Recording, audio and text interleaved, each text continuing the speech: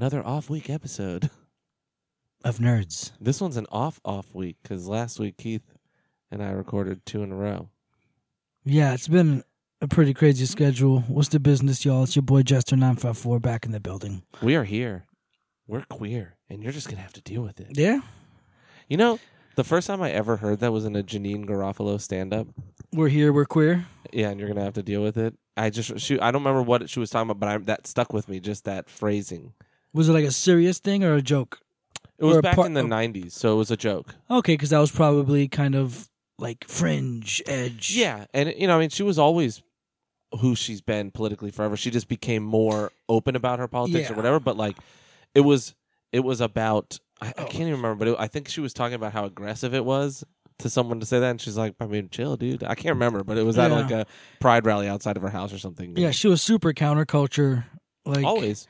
Yeah, like I had a crush on her. Yeah, who didn't? She's like, you know why? Because she has that like Daria appeal. Yeah, she's like the girl in your art class that you have a crush on just because she's mean to you. She's mean. She wears like oversized, like those green military jackets are too big, and like what are those Doc Martens and shit. She listens to shitty fucking punk and like.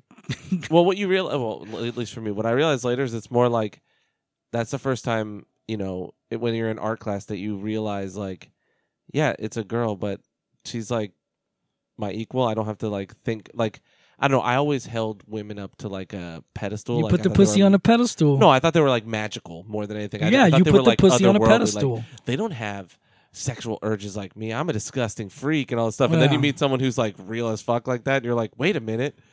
And then you're like, I don't even necessarily find you attractive. I just find your mind like so fascinating. I think that's why Christina Pazsitzky's so hot, because she kind of has that appeal. She's got those Steve Harveys. Steve Harvey what? Her teeth. She got them Steve Harveys. Oh, really? Dude. Yeah, No. She just has fake teeth. Yeah. Veneers. Even though she is kind of a little bit, like Christina P. If you guys don't know, she's Tom Segura's wife. Podcast, which is great. Tom Segura's wife. She's also got 2 specials on Netflix: The Degenerates, as well as Mother Superior. Mother Inferior, which is a play on Mother Superior. My friend Rick did a poster for that, and she actually used it for her tour. Sweet. Which one? The one. It's the Cholo one with Theo in it. He did with the Tifo. fucking. Oh, nice, dude. He did the painting, the one that's like the gothic kind of Christian painting. Mm-hmm. Yeah. Holy shit, man, that was like the cover. Yeah. Damn, that's pretty dope. But maybe he did. He did something similar. I don't know if that. I don't want to lie. Was that one, but I know he was like super excited because she used it. She put it on her Instagram and said she was using it for a tour poster or something. Oh, cool, man. Yeah, she's another one. She's so fucking smart. Yeah, and she has really deep thoughts. Well, she has that podcast, That's Deep, Bro. Yeah. Which is a mental health podcast, which hasn't been on for a long time. Well, she had 2 kids. Well, yeah, she took a break after the second kid, and Your Mom's House is doing so good, she just hasn't had the time to go back. Got a network now. Yeah, and that's why I think Dr. Drew's podcast took over great. For that, because he basically interviews other psychotic comedians about their maniacal tendencies. I've only listened to the first 4, but both Tommy and Christina's are fucking great. Yeah, in different ways, because Christina's obviously more into theology or whatever. Fucking what is it? Not theology. It's she's into therapy and psychology and shit. Yeah. But she'll even say it. She's doesn't have a psychology major. It's just she's been in therapy for fucking over a decade, and she's like, I'm not a professional. I've just been in therapy. Professional at being in therapy. Yeah, exactly. She's a professional at being in therapy and kind of spouting off shit she hears. And Dr. Drew's podcast is great. I know a couple of my friends I was talking about it to are like, he's bullshit and he's fucking bro science, and I'm like, but he knows what he's talking about in terms of sexual psychology. That's his fucking he's been thing. doing it since the 90s, bro. What was that shit called? Loveline. I love Loveline. I remember staying up. Him and Corolla were on it. Yeah, dude, I remember staying up and watching Loveline. That was some crazy shit. I remember staying up and being like, these guys are crazy. People calling him these guys are losers, and then some guy would call in with your exact fantasies, and you're like, shit, dude. Yeah, dude. I remember staying up and watching that, and then watching Howard Stern on E! Channel. Yeah. And trying not to jerk off. Do you remember when Stern was edgy? He was. Yeah, he was. He definitely was. No, he's changed his whole thing. He's more like a talk guy. But before, he'd have girls come in orgasm competitions. Yeah, I mean, he'd have them like lactating women shoot at a bullseye and shit, and they would just put it on TV, but like blur out the boobs. It's like, this is still like, you can't just put a chick riding a Sybian and blur out the vagina. Yeah, like you still have a woman riding a Sybian on TV right now. God, I used to watch Howard Stern too, and he would always have porn stars on too. Yeah, dude. And I can't imagine now though, because like back then you couldn't Google it. You have to like write their name down real quick and be like, I gotta find a scene of this. Yeah, but now you can just Google it. Like, I can't imagine how little I would get done in my life if I was 13 now. Yeah, my literal hands would be glued to my dick. Like, I wouldn't even. I don't know. We talked about it last time. I think that the oversaturation of having the access to that shit on your phone, you're gonna burn out so quick. Yeah, you're right. Maybe because when we were young, it was very rare to get it. So you would be like, oh my God. Like, that was the type of shit you'd find a porn mag in the woods and you'd be like, no, fuck the rest of my day. I don't care what we were doing. Fuck the rest of the month, dude. Like, we're splitting up whatever this is. We're going to rip out pages, however we're going to do this, and then we're going to go about our days by ourselves. Yeah, like, I mean, studies, and who knows, man, with all these studies and statistics that we find. Well, it's too soon to know the long-term effects. Like, there's only this generation behind us that's going to be the first that will know. Well, we have some statistics now. I mean, I can't cite the sources, but I think right now, I mean, the closest statistics we have are probably like 2017 and such, or 16, 17, 18, is the amount of people getting married is an all-time low ever. Yeah. Having children, all-time low ever. Having sex, all-time low ever. No one's fucking anymore. Yeah, and porn's there. Wait till the robots come out, dude. When the sex dolls get affordable, society's going to crumble because men and women are just going to go completely split. Because men aren't going to deal with the craziness. The women aren't going to deal with their bullshit. Yeah. Because the dudes are going to start being weirdos because they want to do the weird shit they're doing with their doll. You know what I mean? Yeah, my doll doesn't feel pain. Yeah, you know what I mean? She let me put my whole foot in her mouth the other day. So once those dolls get affordable, man, and they're everywhere, I think I saw somebody, there's a guy I watch, his name's Richard Cooper, Entrepreneurs in Cars. He's like a dude coach, like a guy who talks about positive male stuff, so I guess he sucks to most people. But wait, real quick, what if the extinction event for the human race was sex dolls? Like really good sex dolls? It might be. What he was saying something the other day, which I saw a clip of it earlier today actually, was that this whole division that we have in society right now might be one of like the great collapses in society, like how many empires fall and the world falls in Rome. This whole thing that's happening, we don't have to get into it, but like this whole like kind of division. Sure, there's still people out there. I mean, I have friends and I know people who are still, getting married and doing the traditional thing and buying houses and having kids and I'll shit. Talk about that in a bit. Yeah, and not kids. Well, yeah, but like there's still people out there doing it, but the majority of us are not. No, the majority of us are fucking not doing it. It's fucking idiocracy. That's why idiocracy was so smart and ahead of its time. Is that a lot of people aren't having kids now because they're waiting until it makes sense, and it never is going to make sense. That's the thing about having children. Also, dudes are having less sex than ever. That only the top, I think, like 15 to 20% of dudes are actually having sex now. Really? Yeah. Like females are still having just as much sex as ever. Because they get to fuck whoever they want whenever they want. But they're all fucking the top 20% of the males. I mean, I don't know. I'd have to see if that's I'll find it and send it to you. Because I know a bunch of people that are fucking that I'm like, yeah, surprised. But you're also like, I mean, yeah, it is like, I mean, should I get laid? That's a fucking surprise. Listen, we know people, you and I know people that are getting laid that is like, what? But then we also know people that are definitely not getting laid, and it makes no sense. I mean, we know a guy. I don't want to say names. That was on the old podcast who never wears deodorant, and I'm like, yeah, you're not getting laid, you fucking idiot, because you stink like asshole. Like, put deodorant on. No, but I think that guy gets laid. Really? No. Oh. No, sorry, he mouthed the name.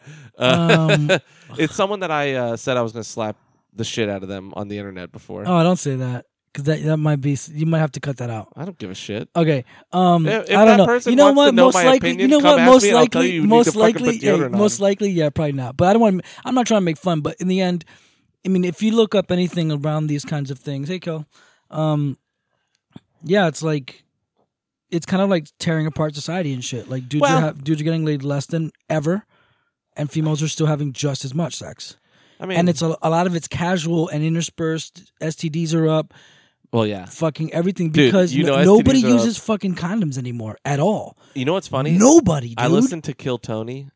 Like, I'm behind right now because they've done a bunch of touring, and so they'll put out like 3 episodes in a week, and I can't even finish a whole episode in a day because right now at my job I'm talking to people. Like, I have to call people and do stuff. Yeah, you're fucking. So like I can't. Yeah, you're busybody, buddy. Well, before I was buried in work, so I would just plug in and go. Here I'll do that for a bit, but then if someone needs something, they'll ask me, and I have to like ask them what they, like I have to talk to people.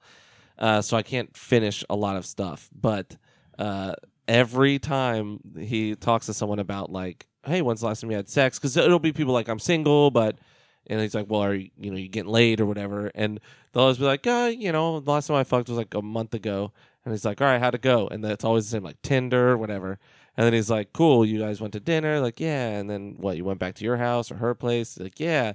And he's like, all right, did you wear a condom? And the guy's like, and he takes a break. Every time they'll take a pause, he's like, that's a no, all right. And yeah, dude, no then he'll one's be like, where using did you condoms come? anymore. Dude.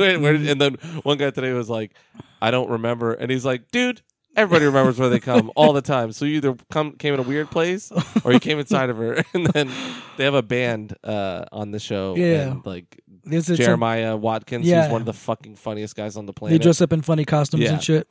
He was dressed as Vampire Elvis, and he sang a song about coming inside of somebody. I forget what Elvis song he did it to, but yeah, I mean, people aren't. I mean, that's not very nerdy, but I mean, that's pretty nerdy. Well, no, it's not nerdy, but yeah, man, it's just like shit's getting weird, man, and it's the whole thing. Well, it's the thing, technology, the internet, Facebook. I'll caution you this: research whatever the fuck these people are saying, because I've caught myself on all sides of the spectrum spouting some shit I heard on YouTube, and the people are like, fuck you, no. And then I look it up and I'm like, all right, they were wrong, but they sounded like they knew what they were talking about.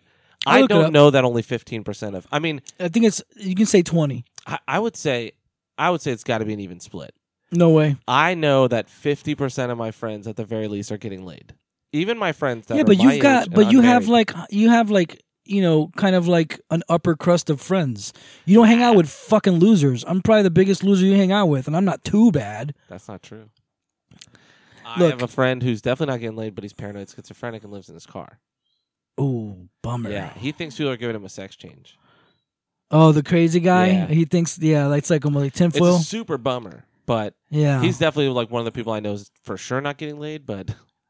Anyways, you're listening to the off-week episode of Nerds. I just had one thing. That just threw me off. A last thing. What the fuck was the last thing? Well, if you think of it, I'm going to just run through what we're talking about. This week, I actually asked Jesse to watch a movie because I watched it, and I fucking knew you were going to like it. I mean, spoilers for your rating.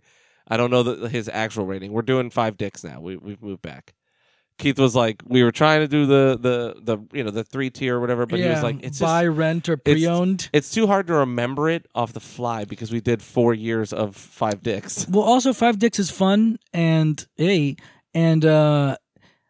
pre-owned, rent, or buy is just not that. The messaging wasn't super clear. Yeah, if because you're gonna get a game because anyways. I love certain films, like.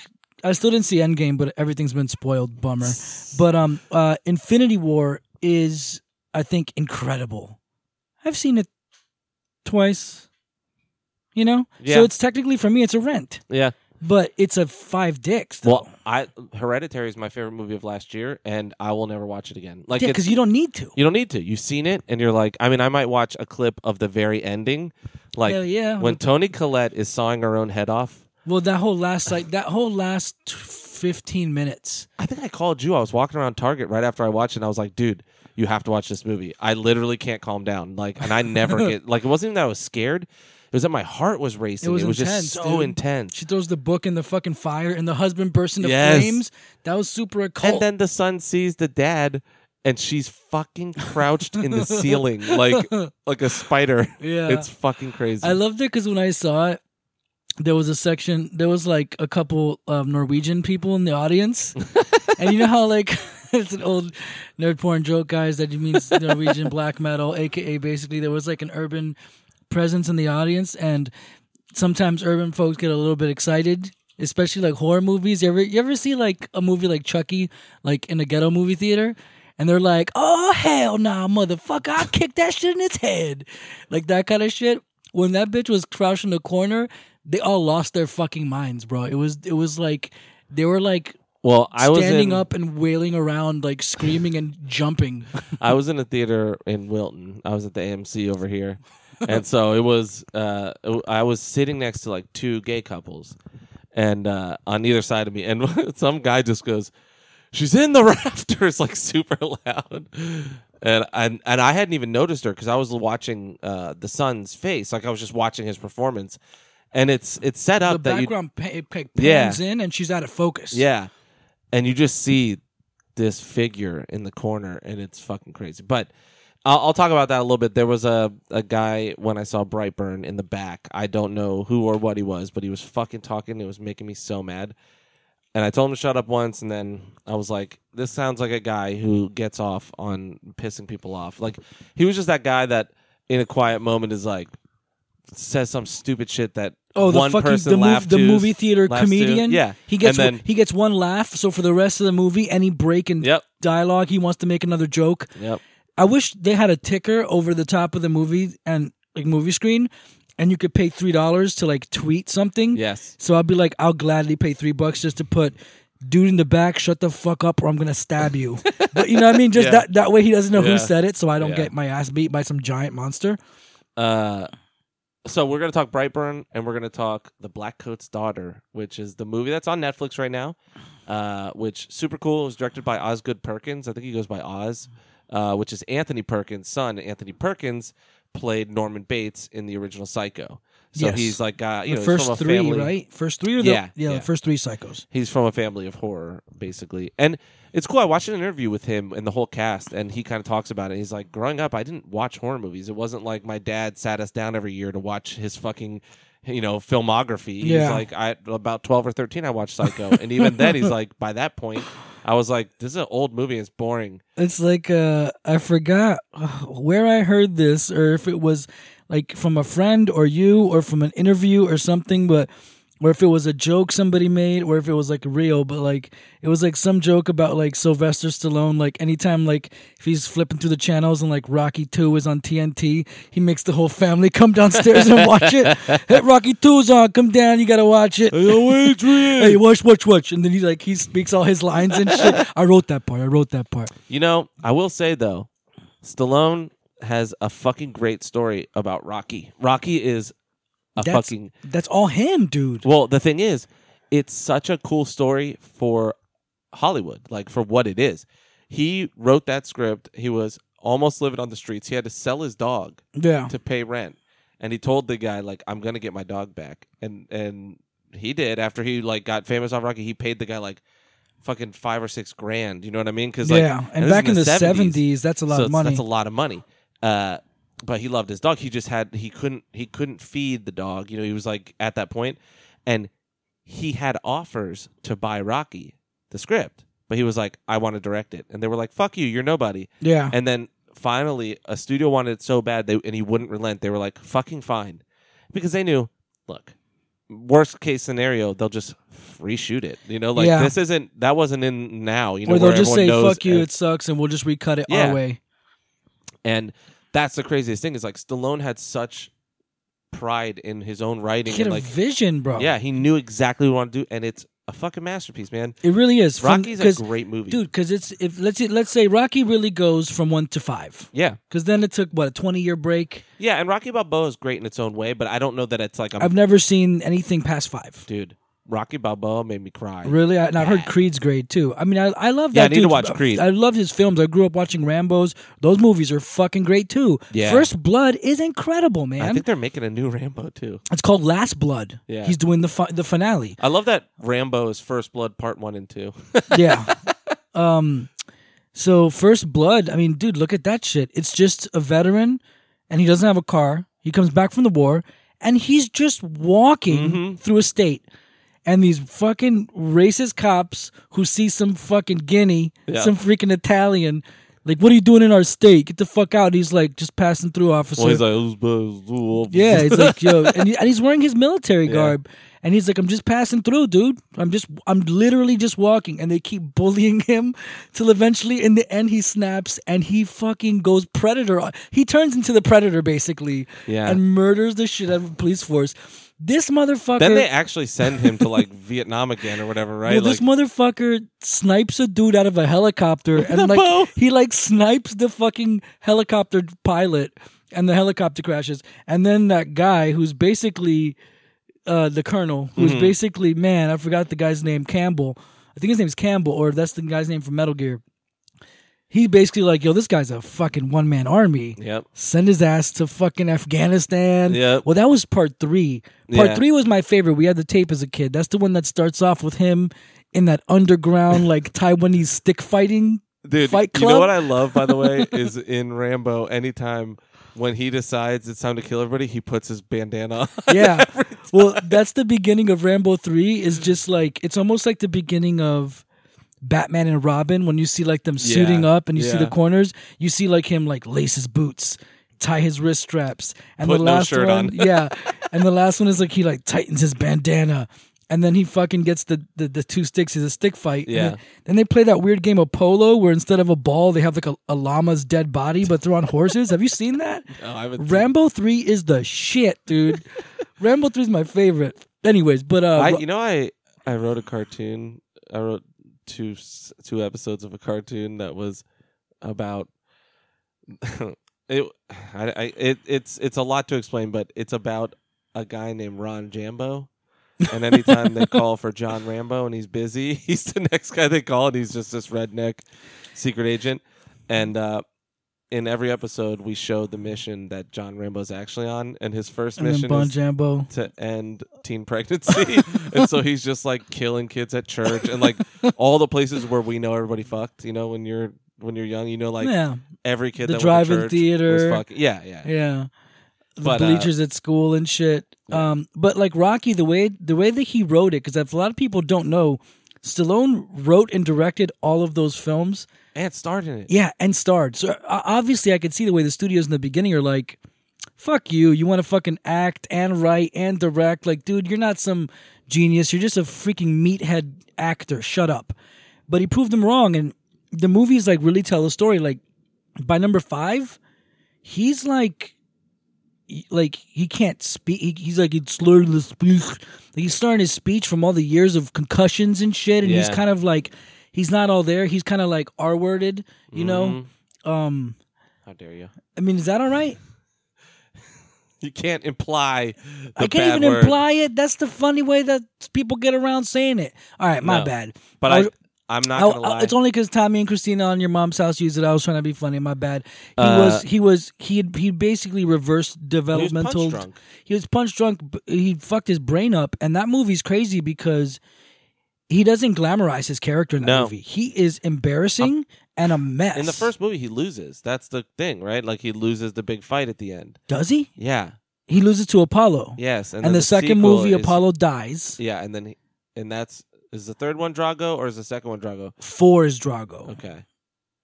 I think 2 is Apollo Part 2. Which one's Hogan? Because one of them's Hulk Hogan. Yeah. It's either 2 or 3.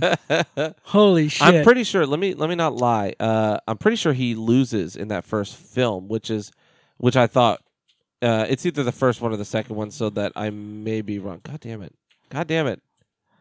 Yeah, I don't think so, because at the end everyone's cheering and he's like, "Yo, Adrian, yo, Adrian, yo, Adrian, I did it." I think it's because he survived the fight. That might be it. That he made it to the title fight. Let's see. Just go to plot. Grace got to stand in the ring. Rocky called. Wait, hold on. As Creed's superior skills countered by Rocky's apparently unlimited ability to absorb punches and his dogged refusal to let down, his final bell rings. Both fighters are locked in each other's arms, and they promise to each other that there will be no rematch. It's a tie. It's a tie. So they have a fucking, what's it called when you do that in Street Fighter? Double KO. Yeah. So okay, because I just remember he didn't win. It wasn't like this like ultimate thing. You know my bad. In that movie, the girl he likes works at the pet shop, and I remember that, which I thought that was super like cute. That he keeps going to this pet shop because he wants to flirt with her, so he buys these fucking turtles. Yeah. he still has those turtles and they're alive. Jesus, yeah, turtles. I just saw he posted it on Instagram like yesterday, or I saw the post yesterday, and it was the two turtles that he bought in the movie are 50 years old. Jesus. Or some shit like that, however many years it's been, and he still owns them. And there's because fucking turtles don't die. Yeah. Did you see that article about these people clean their house after 10 years after losing their turtle, and they thought they lost their turtle. 10 years later, they're cleaning their house and they find their turtle still alive, living in the house, which was just like scavenging around behind something, eating like bugs and shit. Like I don't know if it can't be true because I mean, where's it gonna get enough water? Yeah. But some people are slobs. Who knows if it was like by an AC vent and it was just living off an AC vent. Just living in Mountain Dew and shit. Fucking whatever's in there. Anyways, so we're talking Brightburn and Blackcoat's daughter. Sexual Liberation and Rocky and Sylvester Stallone. Sorry, kids. I'm going to go into my Brightburn review. We don't need to fucking worry about weeks. Our weeks are boring. I played Dauntless and at least let's say what we've been playing at least. I streamed some Dauntless. Oh, yeah. Do it. We have a format. It's been... yeah, right. We are the formatless version of nerds. No, I don't have a lot to say, but I've been playing there's some game stuff I want to say real quick. So I played Dauntless, that new Monster Hunter light. I downloaded it. I watched a bunch of videos on it, and I'm so lazy I haven't started it, but it looks awesome. It's fun. It's fun. It's very repetitive. It's Monster Hunter stripped down completely. It looks like Monster Hunter Fortnite. Yes. And there's no like leveling little monsters to kill to get bones and do stuff. Well, some of the bosses will drop like smaller. Yeah, but they don't do anything. They just give you if you kill. So there's one boss that summons these little bat guys, and if you kill them, wasps. They give you a buff. Your next blank amount. Each one you kill gives you. They don't attack you. They do, okay. But you kill them, and they give you your next hit is empowered. And then you can stack them. So it'll be like your next 8 hits are empowered if you kill 8 of them. It's Monster Hunter for kids. Yes. And it's literally just a boss fight. Every time you drop in, you can mine and pick flowers and stuff that you need for potions. But the meat of that is you go kill one monster. How big are the maps? They're pretty big. And the cool thing is you get a flare that you can shoot up. So you all run in different directions. Then you shoot a flare up when you see it. So you have to find it. Yeah. Because I saw that you have to find the monster. And then you have to engage it enough for it to flee to its battleground. Yeah. And then you've already heard it halfway. Yeah, so it's fucking Monster Hunter. And that doesn't start until the second tier of monsters. Like, normally you just fight them once and they die. It's like you fight, just drop into an arena, find it. Because that's you drop into the world, and then you find it, and it doesn't run. You just kill it. That's fucking Monster Hunter, because Monster Hunter just, Dude, I was so annoyed at Monster Hunter, though, because it would run away like 4 times, and you're like, fuck you. Well, the problem with Monster Hunter, I think, because it was, honestly, it's almost, God, it's so good, but it's almost so good. The problem is the weapons feel like they have no range. Yes. Unless you're using the gun, you have the giant sword, and you're like 2 feet away from this thing, and you never hit it. You have to it's almost like you have to run up to the monster and like keep running towards it, so you know you're touching it and be flush. Dauntless has that a little bit, but it has like a spear that's really good with range, and it has these commas, like the chain commas. Yeah, I saw it has really fast. Are good. It has really fast. I saw the weapons are cool. It has cool weapons, and it has an empowered mode for each weapon. You build up either you build up the bar, and then it tells you can use this thing, and for a certain amount of time, you'll do a bunch of different moves and stuff, or like the loaded axe, you use its power and it puts all the canisters in, and then you can run, and if you instead of heavy attack, you use those canisters for things. So you heavy attack, you'll fucking launch into the air, and then you can land on it and just go ham. Like Monster Hunter. Yeah. Remember that? You could do the same shit. Yeah, you could vault in the air and land on it. I mean, so it sounds like what you said before was like it's cool, but you doubt you'll play it. Like me, I'll play a couple games and that's probably it. So maybe... Well, because the loop is fucked up. Because you have to fight a monster to get armor to fight that monster, but it also, the weapon counters another monster, because it's fire and ice, lightning and earth. It's Monster Hunter, dude. Yeah, but like I'm at a point where I'm going to have to farm shitty monsters that I don't have things for, and I get beat up a lot. Because you want the better versions of things. Yeah. It's just... It's monster. It's a grind. Yeah, it's just grind the game. So, I mean... But it is fun, and it's free. And all of the stuff is like cosmetics. You can buy 15 levels with this pack, but the levels are Apex Legends levels. or Fortnite levels where you unlock like a banner at this level. It doesn't give you. No, I'm not going to give them any cash. Fuck no. But I think it'll be fun. I mean, if do we you want to know the worst part? What? There's no lock on. I think that sucks, but with a lot of these games, it usually is more efficient to not lock on. It is until you start getting to higher level guys, and they literally charge around the room the whole time, and you're spending a lot of time just turning. Yeah, I mean, I got used to it, but like, it's annoying when a game is like Souls in the way that it's like this plotting, kind of meticulous combat that then doesn't have lock on. Yeah, I mean, I think maybe it might be fun if we maybe find a fun boss or two early game and like we link up like because it's 4 people in the party. Mm-hmm. So like what would it hurt to stream like you, me, Keith, and like Candelori? Well, making a team and just let's go kill 2 or 3 things just to make a quick video. If we're lucky, we can get into the server. There are 70,000 people. Oh queues. Yeah, that's true. There was a 10-minute wait the other day. They had 5 million downloads in the first week. Yeah, I think in the first fall couple off. days. It's going to be the next Apex. It's like the big thing, and then like so Apex fell off already. Yeah. I mean, Apex is still big, but it's not bigger than Fortnite. Fortnite went back up. Yeah. Oh, okay. Because I've seen kids. Because Fortnite opened up. I don't want to talk about Fortnite a lot. They opened up fucking crossplay on phones. You could play on your mobile phone and be playing with people on console. Yeah, which is so dumb. That's my fucking nephews. I see them running around my fucking house, and my brother comes to visit, and they're playing Fortnite on like an iPhone, and they're playing. Can you imagine getting grouped with 2 idiots on cell phones who suck balls, and then you're just trying to have your group and do they're anything. playing on Wi-Fi yes. on someone's T-Mobile account while they're in a Target, Yeah. So they're just like appearing on the screen, flashing every now and then. God. Dauntless does have crossplay with PC at least on PS4. And all platforms are, and so that's what people are happy that Sony was like, all right, because Sony's finally easing up a bit, and Dauntless is crossplay on all platforms that it's available on. So if you're on Sony, you could play with PC and Xbox, and I'm assuming it's on Switch. No. I don't know if the Switch can handle it. So. Should be able to, but. But Dauntless is all right. I'll stream more if I can get in. The problem is it's like a 10-minute wait just to get in, and then that's a bummer. Dude, if to just make the game its own game, and if I have my own party, let me just play with my own party. So I'll tell you something. I've been playing shit because I literally don't want to play anything. Like I think about all the games I have, and none of them jump out. I did the thing that always happens to us, and I chatted you and Candelori, and I was like, I want to play a Souls game. I know, I saw that, yeah. Because what happens is, nothing else makes me want to play it. I have my Steam account has like 300 games on it, and I don't want to play any of them. Yeah, I turn them on, I'll play for like 5 minutes, and I'm like, I don't care.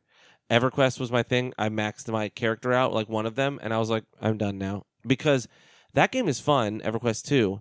Especially on the progression servers, but you can't play it solo really. Like they don't have a lot of solo content, and so it's like if I want to do anything, there's no fast travel. There's like teleports to like other continents you can do, but then you got to run wherever the fuck you got to go. Yeah. So it's like a 20-minute run. It's like Final Fantasy 12 and like the teleport stones. It's like you can't go to any save point. You can go to certain ones. Yeah.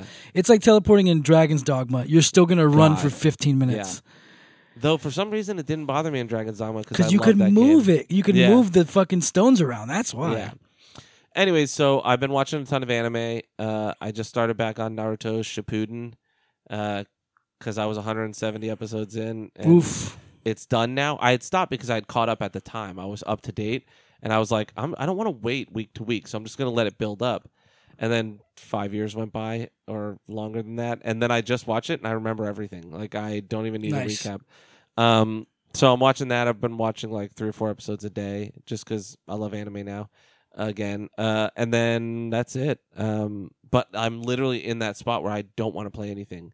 Even games that came out that I was excited for, like Pathfinder Kingmaker, I never even played it. I started it, and I did the thing that all D&D games do to me, where I got scared of the fucking character building, and I like spent 45 minutes building a guy, and then I'm like, what if he sucks? Because D&D is like that. Yeah, that's the worst, is when you start a game and you're excited to play, and then it's like, now create your dude, or dudette, or non-binary person, and and you realize I can either rush through this and just make a night. Yep, always for me. But then it's going to be the same as always, you know? Yes. So, and then you think, you're sitting there and you're like, do I want to play this guy for 50 hours? Yeah. Or am I going to have a side character? Do I use this fringe class? Well, the thing is always like, am I going to get a side character that is this class that I like better? You know what I mean? Yeah. That comes with... I'll get into something like that I'm having a dilemma with the game I'm playing, where it comes to I'm playing the game and I'm like, this is great. And then it goes, now build your character. And I'm like, oh no. And I have to pause the game and spend more time watching YouTube breakdowns of classes and class combination combo ability shit than I've played yet. And then I'm playing and I'm like, did I make the right choice? And then later on I see something that tells me, you shouldn't have chosen a class until 20 hours in because that's when you should start choosing a class. And that's what some of these like really heavy RPGs will lose me. Yeah. Like when some shit like Final Fantasy Tactics, when they're like, there's a job system and there's like 150 characters and like, what do you want this person to be? A red mage, black mage, white mage, blue mage, who knows? Or a battle mage? How about a time battle mage? And it's like, bitch, do you have Firaga? That's all I want. All I want is Firaga and haste. And it's just like, it's tough, but I mean, that kind of stuff really pays off for like the nerds who put the work in and they sit there reading stat pages. Well, I've been wanting to play another Diablo-like game, but Grim Dawn came out with an expansion that I should be playing, but then I forgot all my builds and I don't want to start over again. It's one of those things where I'm like, ugh. But, so right now I'm just in the zone of whatever. I do have a house under contract right now, so I might be buying a house. I mean... Wait, before you do the house thing... With your whole dilemma with choosing games is like, you have a lot of AAA and really big, awesome games, RPGs. You don't have a lot of kind of like pick up and play games. I don't like those kind of games. You don't like things like Mega Man, Castlevania, Mario. Castlevania Symphony of the Night I loved because it had RPG elements. There was a gear like progression system. I like that. I have to have a carrot on a stick. And the carrot's usually RPGs for me because I always find new weapons. But that's a perfect combination. Symphony of the Night is one of my favorite games of all time. It's amazing. It's really good. It's on PlayStation Network. Date game. You gotta see this. You're gonna lose your mind. Yo, we're gonna go. Look, pretty girl. We're gonna go to my house. We're gonna go to my room. I'm gonna show you something. You're not gonna believe this shit. She was like, "This fool's about to give me." Yeah, she's like, "Oh shit." If you guys don't know, I don't even know how far to go back, but it's funny. It was the first. I think it's one of the first off weeks. One of the first off weeks, yeah. Maybe it might be one of your first appearances on Nerds, which is it might episode be 3 or 4. Yeah. Spoiler warning. It's just basically I went on a modest date with a girl once, and I was like super excited to show her something, and she's like, "Oh my god, show me!" And my stupid ass, who can never take cues, proceeds to take this girl to my house. I'm like 21. I take this really pretty red-haired girl, fair-skinned, beautiful girl. We have pizza. We go to my room, and I'm like, you got to see this. And she's like, what? And she gets on my bed. She's wearing a skirt. She gets on my bed and crosses her legs, and she goes, well, show me. My ass proceeds to pop in Castlevania Symphony of the Night and play like the first 45 minutes of the game. You're like, what is a man? And I'm like, did you see that shit? Yeah, I was like, yo. A miserable pile of secrets. And I show her the game, and I remember stopping when the music's like dun, dun, dun, dun, dun, dun, dun, like the fucking and when you get into the castle, and I just stopped. I looked at her, I'm like, yo, you hear the music, yo? This shit is really good. She was like, and she just God bless her heart, because she just looked at me like she wasn't like smiling and super ecstatic, but she looked at me like. And like she's like, it's nice, and I was just, dude. And you still didn't. I did not know. I made her watch until I got to Slogra and Rotha, whatever the first boss, the two monsters. Yeah. And then that was it. And then I'm like, well, that's about it. You know, it's getting about 4:30, 5 o'clock in the morning. No. Oh, PM. It was an afternoon date. And I was like, alrighty, well, see ya. And proceed to I did get like a pop kiss, but that's because I initiated the pop kiss, which I probably could have. But my dumb ass, I've done so many stupid things like that. Listen, we all have. Everybody has. I'm sure I'm sure everybody has fucking wild ass stories. Like, I have the same kind of stories because I was very insecure and very like I didn't like myself, so I never thought anyone else would like me. So like I have many stories of people openly being like, "What's up?" and me being like, "Yeah, what's up, man?" Like, yeah, all right, you're cool. And then later someone's like, "Yeah, that person wanted to fuck you. You hung out like 8 times." And I'm like, "Oh, I thought we were just like friends." Yeah, like the thing I told you before, like there was like years ago, there was this girl that I hung out with like half a dozen times. We would kiss and we really liked each other. And she's like, "You should come to my place." And I go to her place. We stay up till like 3 a.m. drinking and having fun and talking and like kissing and stuff. And she's like, "It's too late for you to drive. You've been drinking." And she's like, "You can sleep in my bed tonight, but you're not getting laid. We're not having sex." And I was like, "Okay, no problem. I'll sleep on the floor." She's like, "No, sleep in my bed." She proceeds to take her pants and her shirt off, just sleep in her panties. And then she's like, "You're going to sleep in your jeans? Don't wear your jeans and you're in there my bed." like, "Motherfucker, you said no sex." Yeah, I'm trying to keep myself. Yeah, dude. And I'm just like, "Okay, fine." And I'm like, I get into bed and she's like, "But you're not getting laid though." And I'm like, "Okay."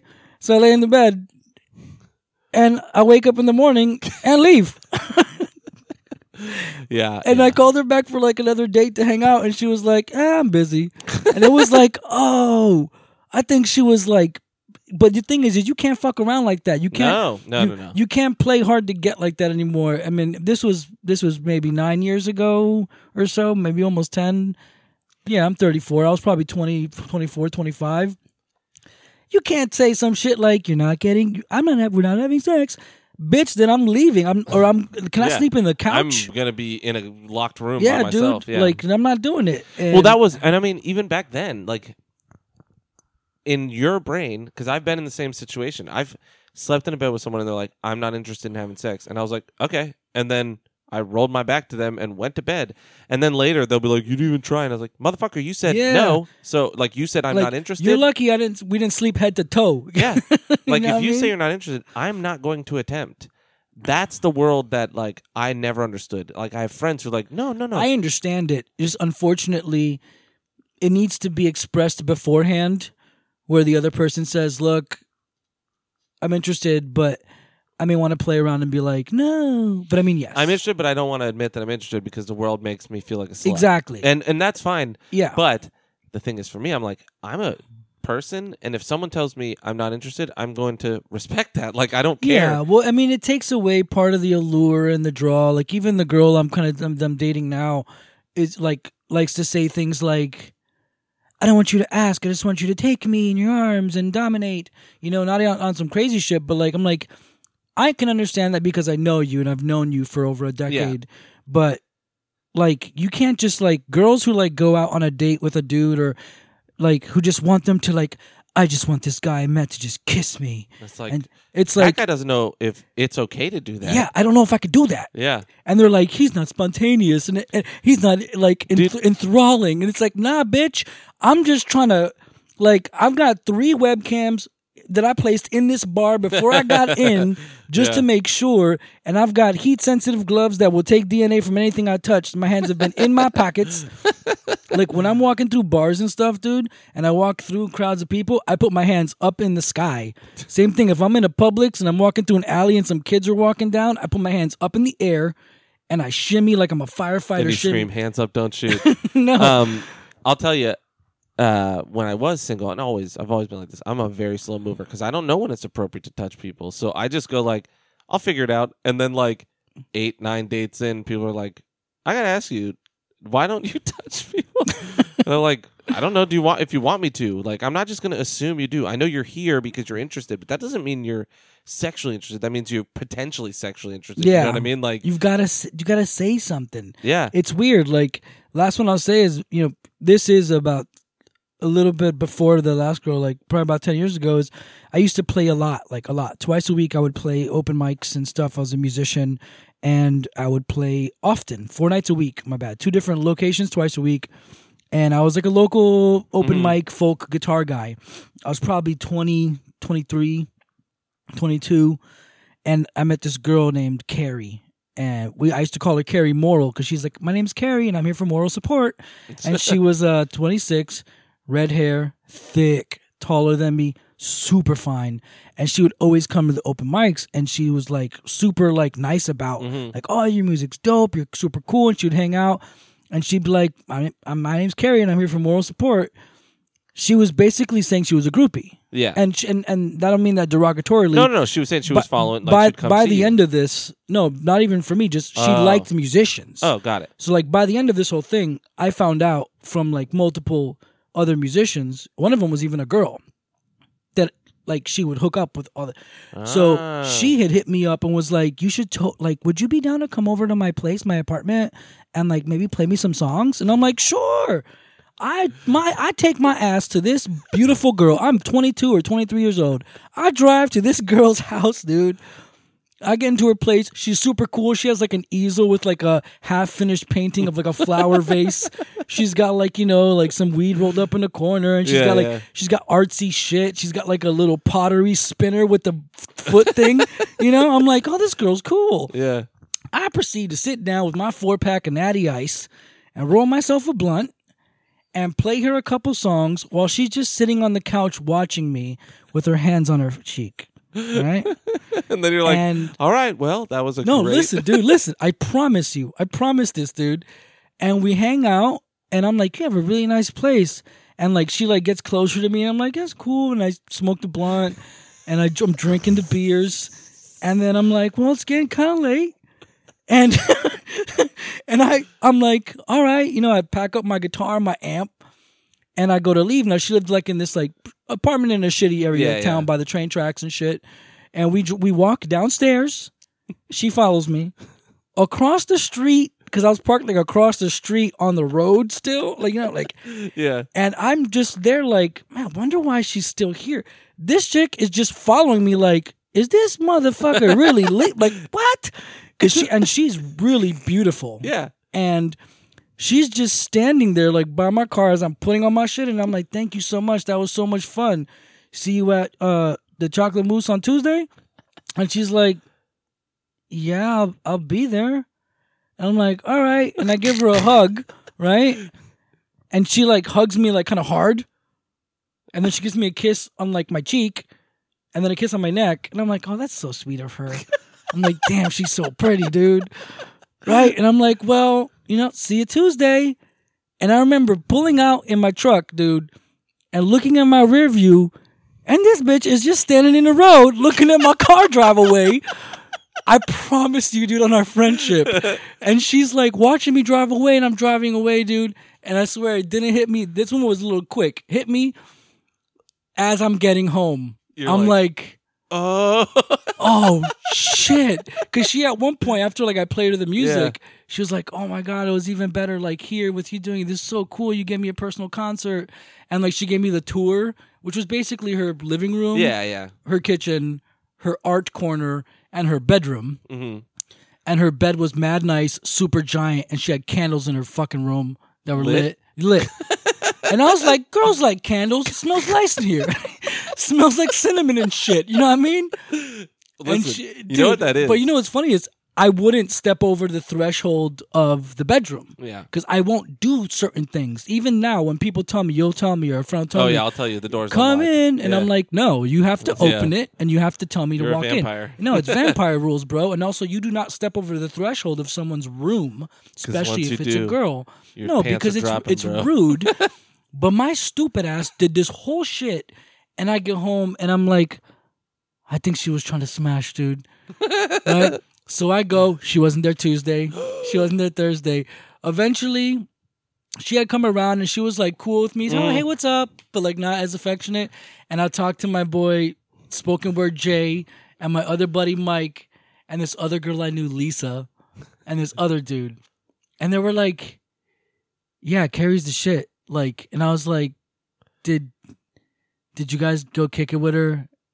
And they're like, yeah. And like the dudes were like, yeah, dog, I went to her crib, and like she asked me to like basically perform what I do here, and then like we had some fun. And I was like, oh shit. And then the girl Lisa told me, because we were like, I remember I was hanging out with her, but she was into girls. Yeah. And I remember smoking a joint with her and this other friend of mine. And I can say these names. These names are long. Yeah, there's no last. You're not giving last names.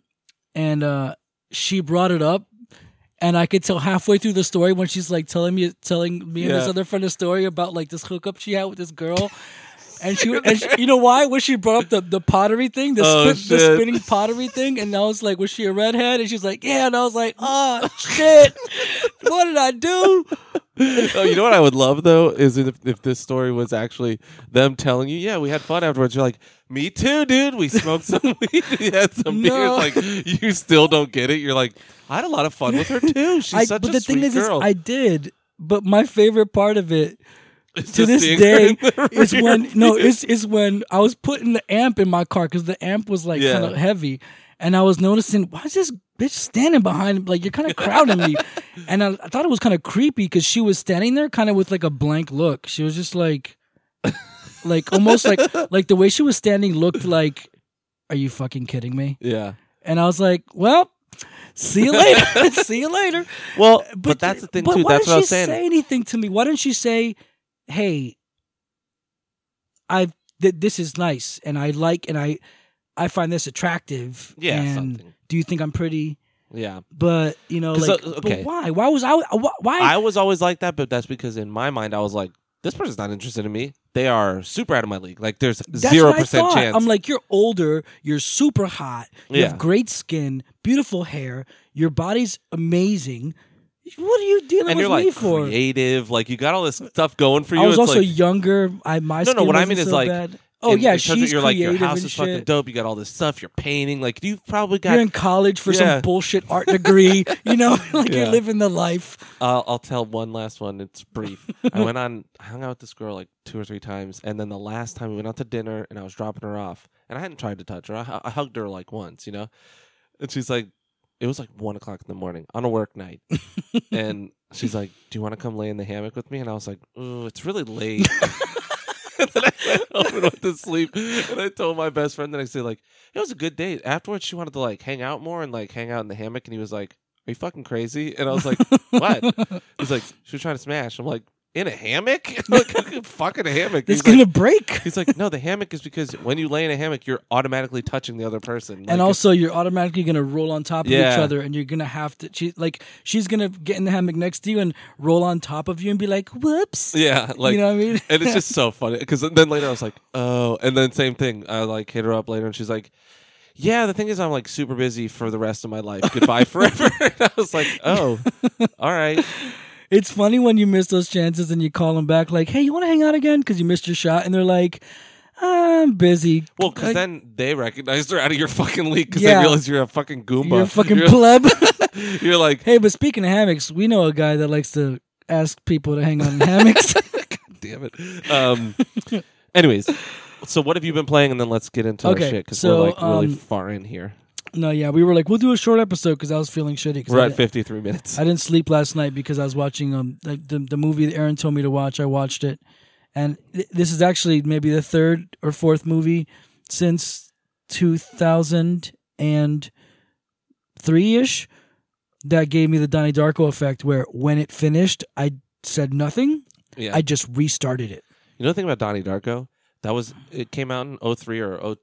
I think it was 03. I think it was filmed in 2001. Yeah, it didn't come out till 2 or 3. Yeah, and I worked at Blockbuster, and I just saw the cover, and I'm like, this is weird. And it had like Drew Barrymore and like motherfucking Roadhouse. Yeah, Patrick Swayze. Patrick Swayze, dude. That was like weird. This looks like a horror movie, and I just grabbed it and watched it. It fucking blew my mind, obviously. And then I went to the website. Did you get the VHS? No, I had a DVD. The DVD? And went to a website, and it had like a puzzle. Like the website was I remember series that, of and puzzles. it would play it would play weird sound cues from the score. Yeah, and it would tell you new things. Like it had more info about the plane whose engine fell off. That was his mom's plane. Like all this stuff. I couldn't finish it. I thought I finished it, and then later I read online. People were like, "No, it went like way deeper, and you find other stuff." Yeah, but I did the same thing. As with Donnie Darko, the first thing that ever happened was I caught the last like 5 seconds of the commercial one time on TV that showed Frank, the bunny. Yep. And I heard a little bit of the sound cue. I saw Frank the Bunny for a second, and then it said Donnie Darko, and I was like, "What the fuck was that? What the fuck was that?" And I forgot the name of it, and I remember watching TV being like, what was that thing? What was that thing? It looked so cool. And back in those days, there was a Blockbuster still available, and I was every Friday I would peruse Blockbuster. That's how I saw one of the greatest things to do ever. Every Friday night, baby, get pizza and go to Blockbuster and peruse it. And that was dude, it was real life Netflix where you like how you go through and you watch the trailers, but in this you get to literally physically hold. You had to commit. Yeah, because you had to pay and take it home, and your ass better watch it because it's $5 to rent it, but the late fee is $37 an hour. No, I'll tell you the truth.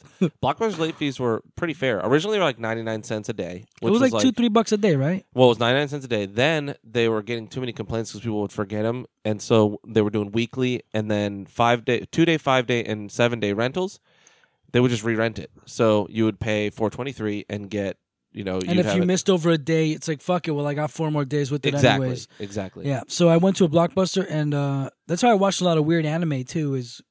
I read anime and horror films. Yeah. I came across it, and I was like, holy fuck, this is that thing I saw. Yep. And I rented Donnie Darko, and I looked in the front. I saw Drew Barrymore. Yeah. And that was when she was mature now, because before remember when Drew Barrymore was a psychotic teen in her 20s? Well, she was a child star, and that's what happens all Yeah, she was like drinking and smoking when she was like 12 at like Hollywood parties.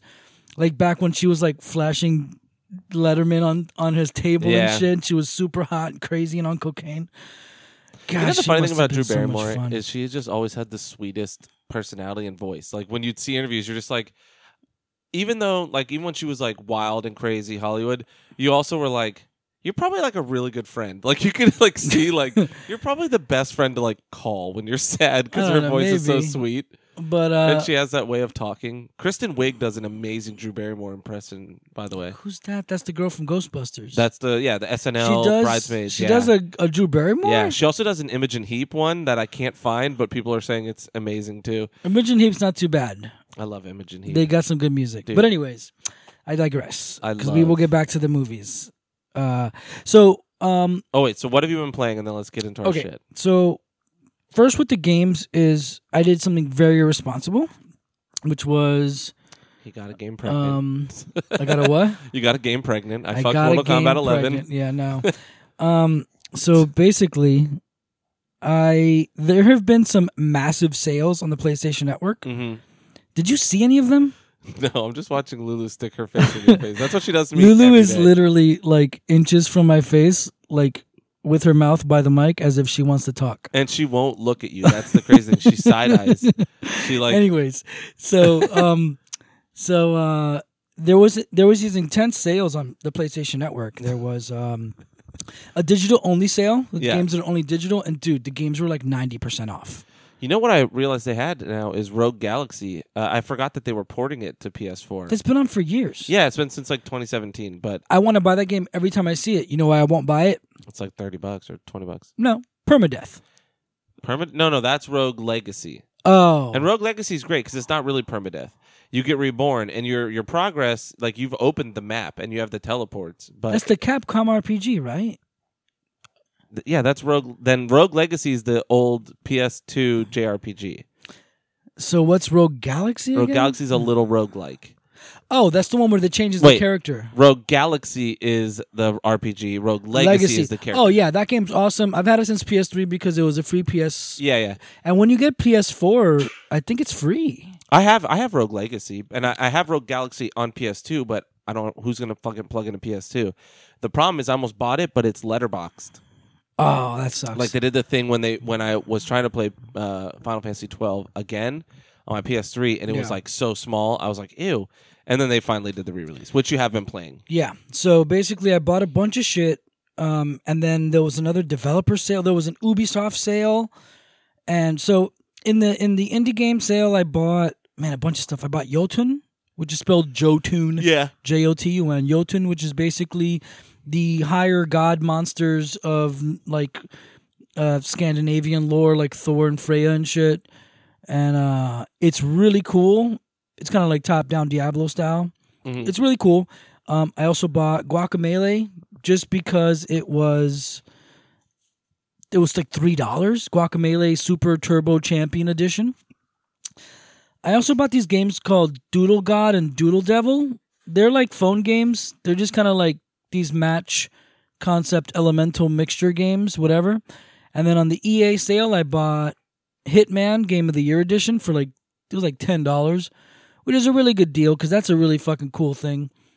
Then also the Castlevania Anniversary Collection came out, which is a pretty fucking big deal, man. Because we get Castlevania 1, 2, 3, and Kid Dracula, which are all from the Nintendo Entertainment System. We get 2 of the Game Boy Castlevanias. Not the GBA ones, like the original Game Boy? The original Game Boy, like Castlevania Adventure and shit.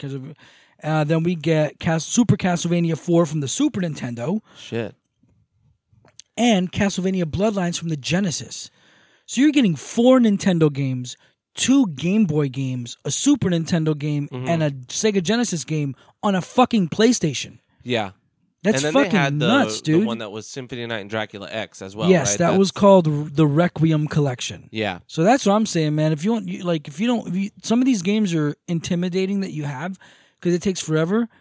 Fucking, if you have the scratch, drop $20 and get the Requiem Collection just to get Rondo of Blood, which is really too difficult. Don't play it. There was a game I was looking at, but I'm buying a house, so it's like I am trying to save all my money. But there's a game called Druid Stone that came out, and it's by the guys that did Legend of Grimrock. How much is the game? It's $30. But I'm like, right now I'm just trying to save every penny. Yeah, save every penny. Fuck it. But I love Legend of Grimrock. Legend of Grimrock's a first-person RPG where you like move tile by tile through a dungeon. Old Might and Magic style, and you have like all your characters, you select them and then do their things on the screen. It's all real time, it's like real time strategy. Yeah, but first person, and it's really good. It's really puzzle based and whatever. That sounds scary for me. I don't think I could do it. It's tough. It's probably that's because it sounds really difficult. Yeah, it is. The good thing is you can pause. Technically, if you don't move, nothing will happen. Oh, like, that's dope. Everything freezes. That's what I love about old Final Fantasy games. Yeah. When, like, if you're fighting, like, Emerald Weapon in Final Fantasy VII and it's your turn, you can go, like, take a shower. Yeah. And, like, or make a sandwich or take a shit. You're fine. Well, Druid Stone is their version of a tactical RPG, and it has no story, really. Like, that's the thing, is it's like a challenge mode. Each fight is a puzzle. And the clock moves as you move. Yeah. That's why it doesn't move. If you're not moving, it doesn't move. Yes, because you're figuring out how to properly attack the situation. But that's weird. Then how the fuck are enemies attacking you if they can only attack you when you're moving? You get a turn. If you take your turn, basically. Okay, so it's turn-based. Yes, but, I think if they're in front of you, they can attack automatically. But they move tile by tile, too. Every move you make, they move one. Okay, so as long as you're out of range of an attack, it'll pause itself. Okay. So the Castlevania collection is really amazing. It's 8 games. The collection's $20.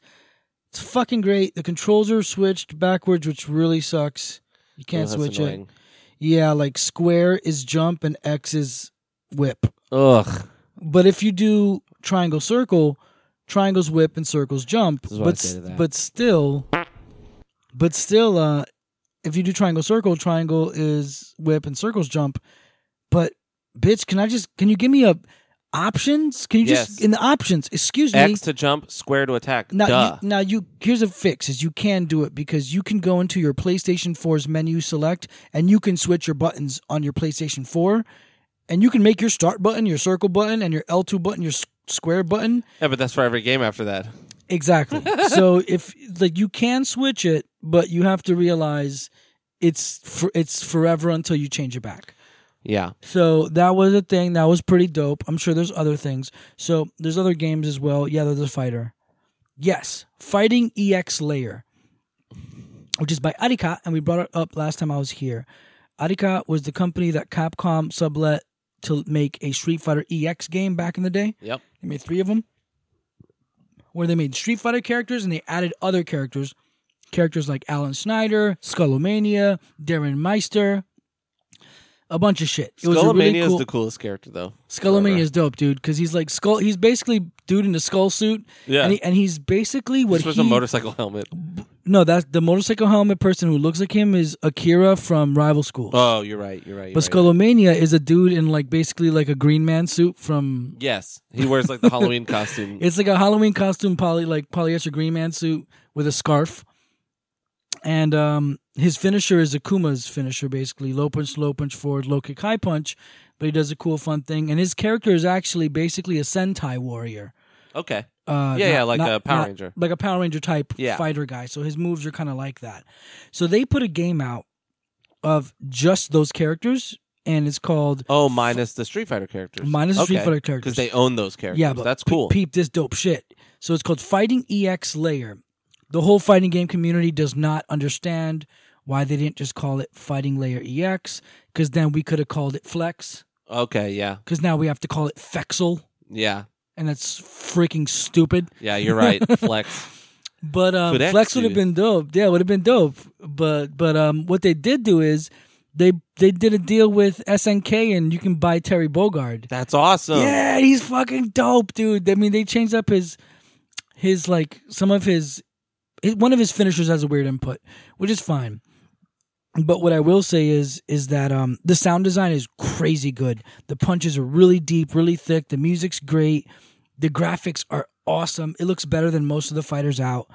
Only problem is that it's really tight. It's really hard, and there's not a lot of content other than just fighting. Yeah. So it's like really, really hard. It's kind of like a hardcore game to get into. So I deleted the Resident Evil 2 install file. I forgot to bring you back your disc. I'm not going to be playing that. I bought it and I was like, I'm never going to play this. I'm sorry I unsealed it. Because, that's fine. I mean, I don't think there's any worth. No, it's just one of those games that I didn't even unseal because I'm like, I'm going to have to sit down and I'm going to have to be in a place to play this. And I'll never be in that place. Well, I started looking up stuff. Not right now. I'm just too stressed. I started looking up stuff and it's like a patient, slow ass fucking.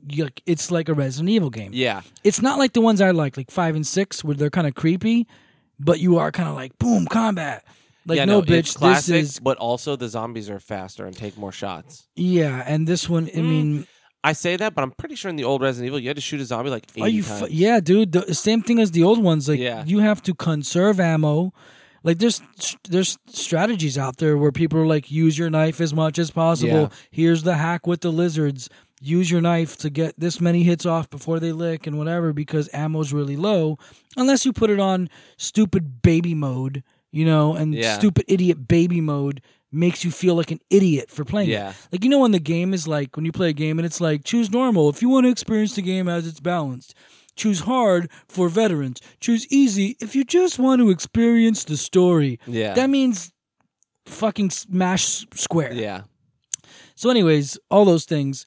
I'm sure there's a couple more games because I really went on a tear and bought a bunch of games. I bought I think 3 or 4 more fighting games, older ones. But anyways, so I didn't know what to do last night, and I realized I need to start a real game again. So I put in Final Fantasy 12. And I put about 5 or 6 hours in last night.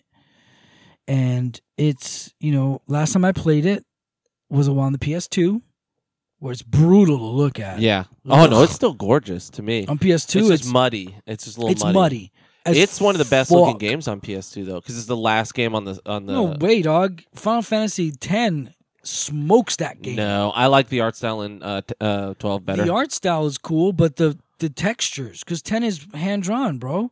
Go back and look at screens, dude. I played Final Fantasy X on PS4 the other day. Ooh, such a good game. That good. It's amazing. No, graphics wise, I think 12 the remake is better.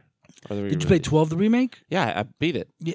You beat the 12 remake? Yeah, I got the fucking steelbook, baby. Oh, word! Because that's what I'm playing now is the remake, and it looks fucking great. It looks great, and I'm just saying on the PS2. Yeah, I haven't played 10 looks better on PS2 than 12 does. It's a lot cleaner because they did a different thing. Because it's all pre-rendered hand drawn. Exactly. They're basically JPEGs. Yeah, in the backgrounds. This shit's all 3D rendered art. Yeah, but 12 looks amazing now. Yeah, they really cleaned it up. They did a lot to that shit. It's such a good game. The problem with that game for me is, did you ever beat it? No. Okay. The story takes a humongous shit at the end, but it's so good throughout. Yeah, I figure because I heard it's like a lot of politics because there's like 12 judges you got to get through, and not really. You don't even fight them. You don't fight all 12? No. Thank God, because I'm like, I'm sure at one point... it's going to be like, go hunt all the judges, and then it's I figured at one point if I have to kill 12, I'm like, there's going to be one boss fight that's fight 3 at once. There's one I think you fight 2 at once, and it's one of the only times you fight judges. And that's fine. And the coolest thing, you know who one of the judges is, right? No, don't tell me shit. I know one of them is Bosch's twin. They tell you that in the first. Yeah. They tell you that in the first fucking 3 hours. Don't tell me nothing, dude. Because this is Don't tell me. No, anything. I won't. No, because I'm excited because it got spoiled for me, and I was like, "That's really cool," but I would have loved to have just fucking figured out. I really liked the game, and I remember liking the Gambit system a lot. I remember my downfall was finding a really good place to farm and spending like 15 hours farming in one space like an idiot. The part where you farm Phoenix Downs and kill that boss over and over again when you're alone as Vaughn. The part where you are in a subway and there's mobs of like 70 skeletons at a time. Yep, and you could just wait for them and you just put them on auto battle, And you can actually like mash them. And because there's a save crystal nearby. So you can mash like 3 mobs, hit the save crystal for free HP and MP regeneration, which is something that I love when Final Fantasy games do that. But they make people like me grind. And I did it. I grind in that spot for 6 hours one day. Yeah, and I just played. There are some of them that I played don't. Netflix on my phone, and I just ran back and forth and let it happen. Yeah, there are some Final Fantasy games that don't do that. Yeah, where they go, "Oh, you saved? Cool, you saved." Yeah, you have but to use your HP is still 120 out of 600. Yeah, you have to use a tent and those ones. You have to use a tent, and your merchant is mad far away. Oh, you want to use a teleport crystal? You have 3. Yeah, and you're 30 hours into the game because those things cost 60,000. Yeah, what are they called? Gil. 12 is a great game. I love that game. I'm super enjoying it. Final Fantasy. So this is where I am. I've got Balthier and Fran. Mm-hmm. I shouldn't say that. Okay, I'm not going to say that. I've got Balthier and Fran. I like wabbits. And we snuck into the castle. I mean, like, we're in the sewer. Yeah. Oh, so you're at the beginning. I know where I am now. We fought the fire main and then the big spider boss. Yeah. And then we made it back to Rabanastre. And then I saved. Yeah. And I saved. So I don't know. Oh, well, you played it before. I don't remember. Oh, okay. I played it before when it launched. You know what I didn't like about that game is I hated that Vaughn was the guy you do the perspective of most of the time. And he's a bitch. He's annoying, and Penello's annoying. Like, get rid of both of them. Ash and Bosch are awesome. Ash, the queen. You mean the queen, Ash? Yeah, the one whose husband dies. She's dead. She killed herself.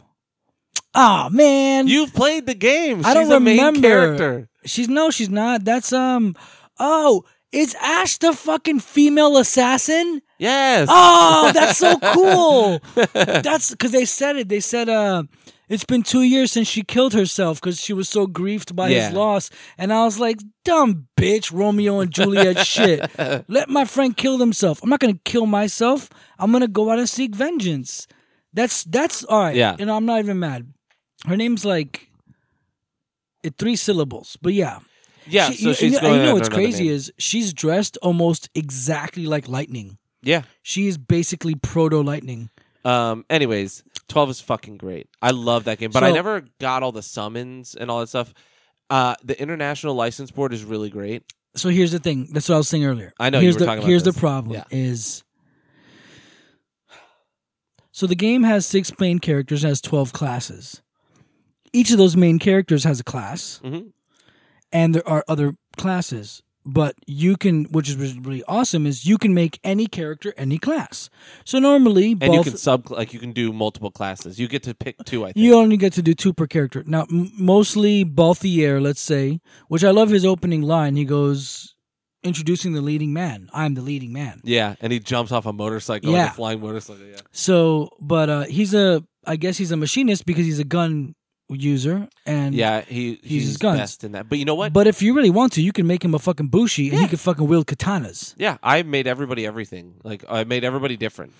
My guys were Vaughn was a katana bushi with Thief, I think.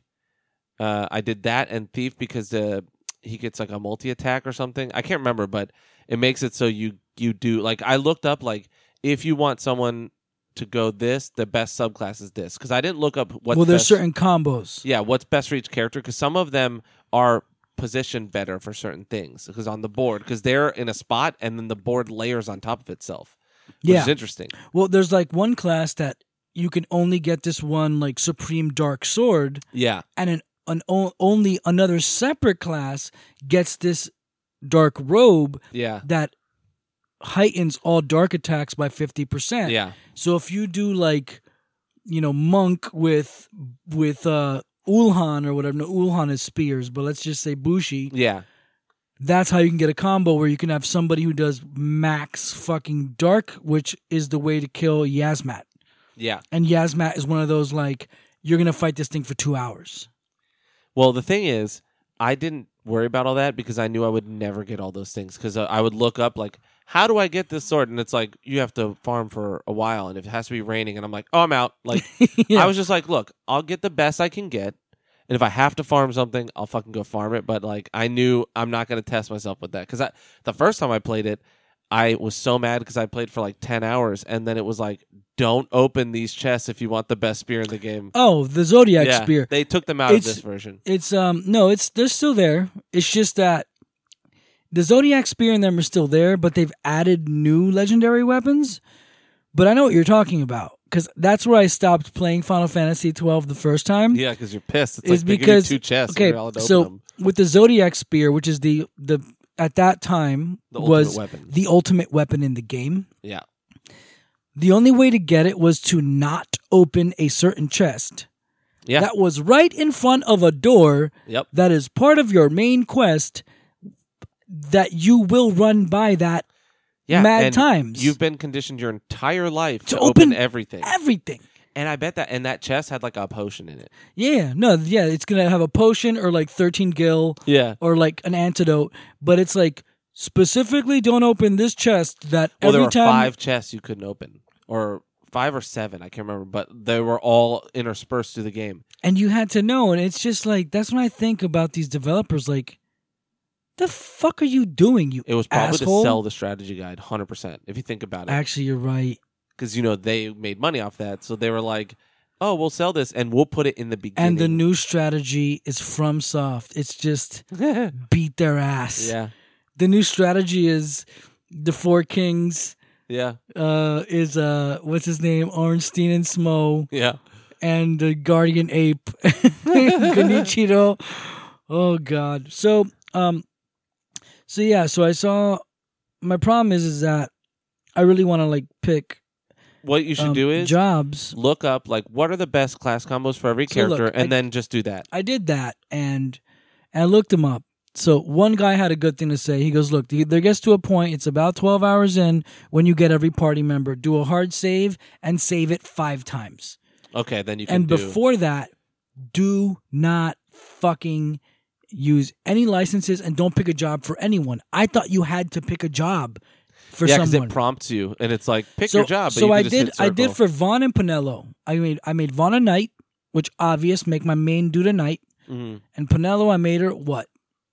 White mage, of course, healer and battle dude, and Balthier and Fran. I didn't give them jobs. Now apparently they say with this new version, it's a lot easier.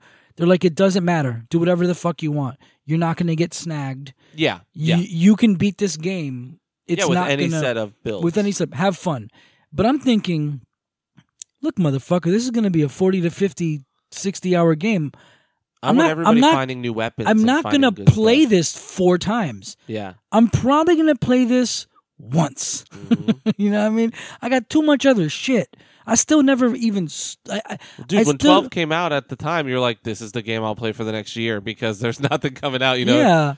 Now it's like every month a new game is out. I still have Xenogears on my PS3. And that game is even bigger. Like, Xenosaga or Xenogears? Xenogears, baby. Jesus. Yeah. No, that game's hundreds of hours long. That game the main story is 100 nuts. hours, I think. Where you're like in the mechs, and then you can hop out of the mech. What? In the middle of battle? It's fucking crazy. Yeah, dude. Xenogears is one of the craziest games. It's all about God. And don't say any spoiler because I know that it's supposedly super blasphemic because that's how most JRPGs were, and that's why I've always wanted to finish it. I got about 40 hours into it, which a normal RPG player I'm probably 20 hours in. I'm really slow on RPGs. Yeah. I love to farm bullshit. I love it.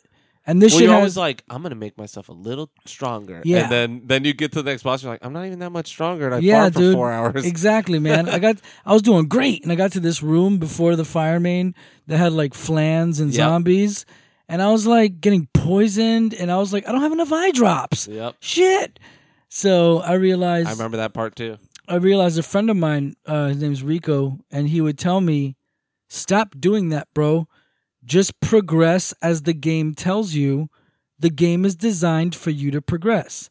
And he would beat these games. And he'd beat like the hard ones, the live action ones, like the Tales games. Oh, God. Tales of Vesperia, Berseria. Tales of the Abyss. And dude. And he'd beat like those and all the art and a bunch of, and like, Final Fantasy 13. He's like, stop sticking around and farming like these tauntauns because you think they're going to help you. No, before you get to any area, they're going to give you something you kind of need.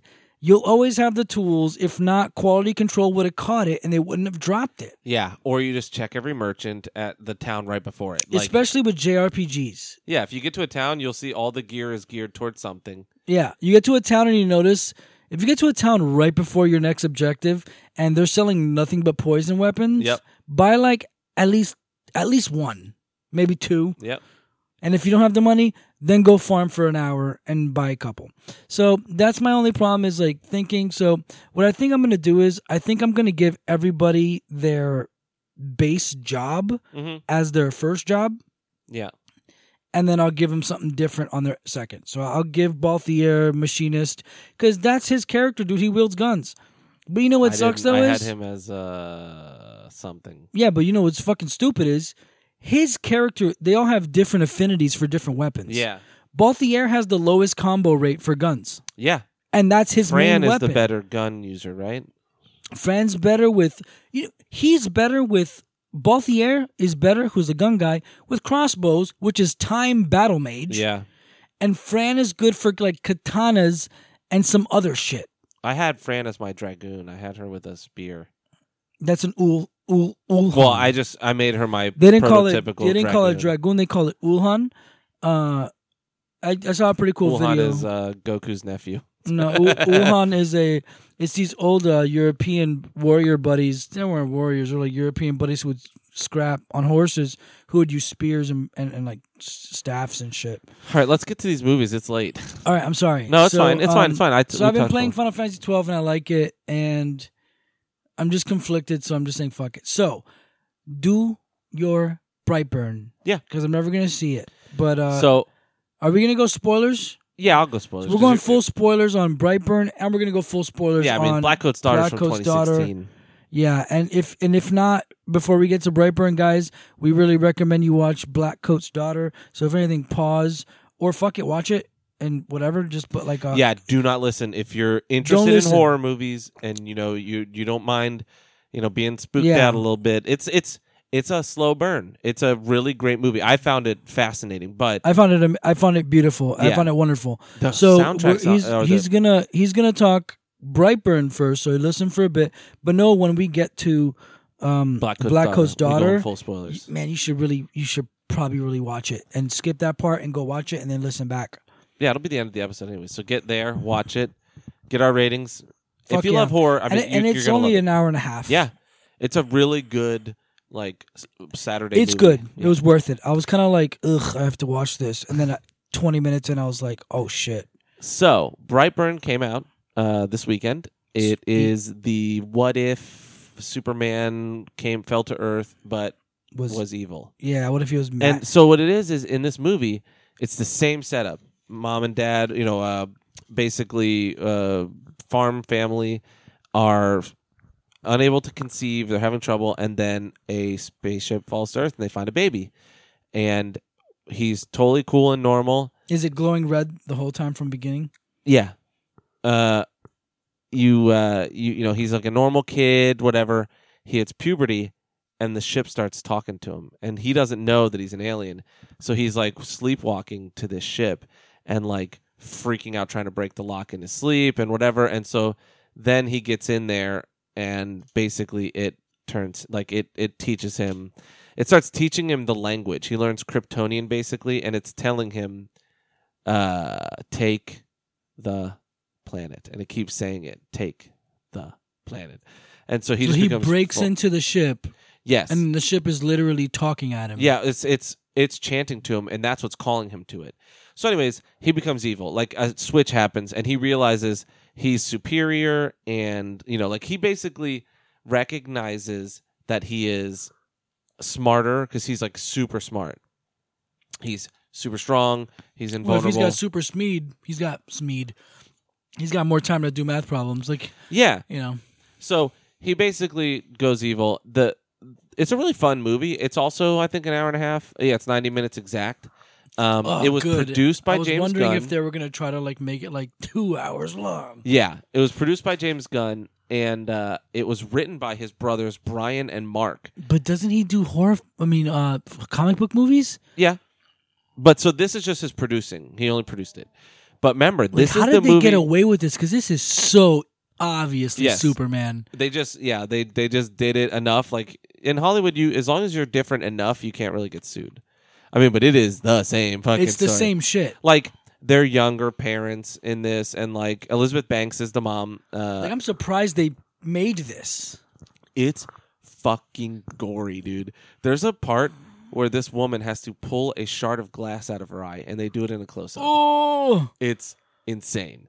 And he fucking flips a car over, and this dude's face goes through the steering wheel, and then he's still alive, and he's like trying to hold his jaw back up, and it's like falling off. Really? It's like that kind of gory? And then the kid dips his finger in the guy's like visceral, bloody jaw, and then you think he's gonna lick it, but then he draws his little symbol, which we thought was a Bloodborne symbol. Remember, there was rumors. Yeah.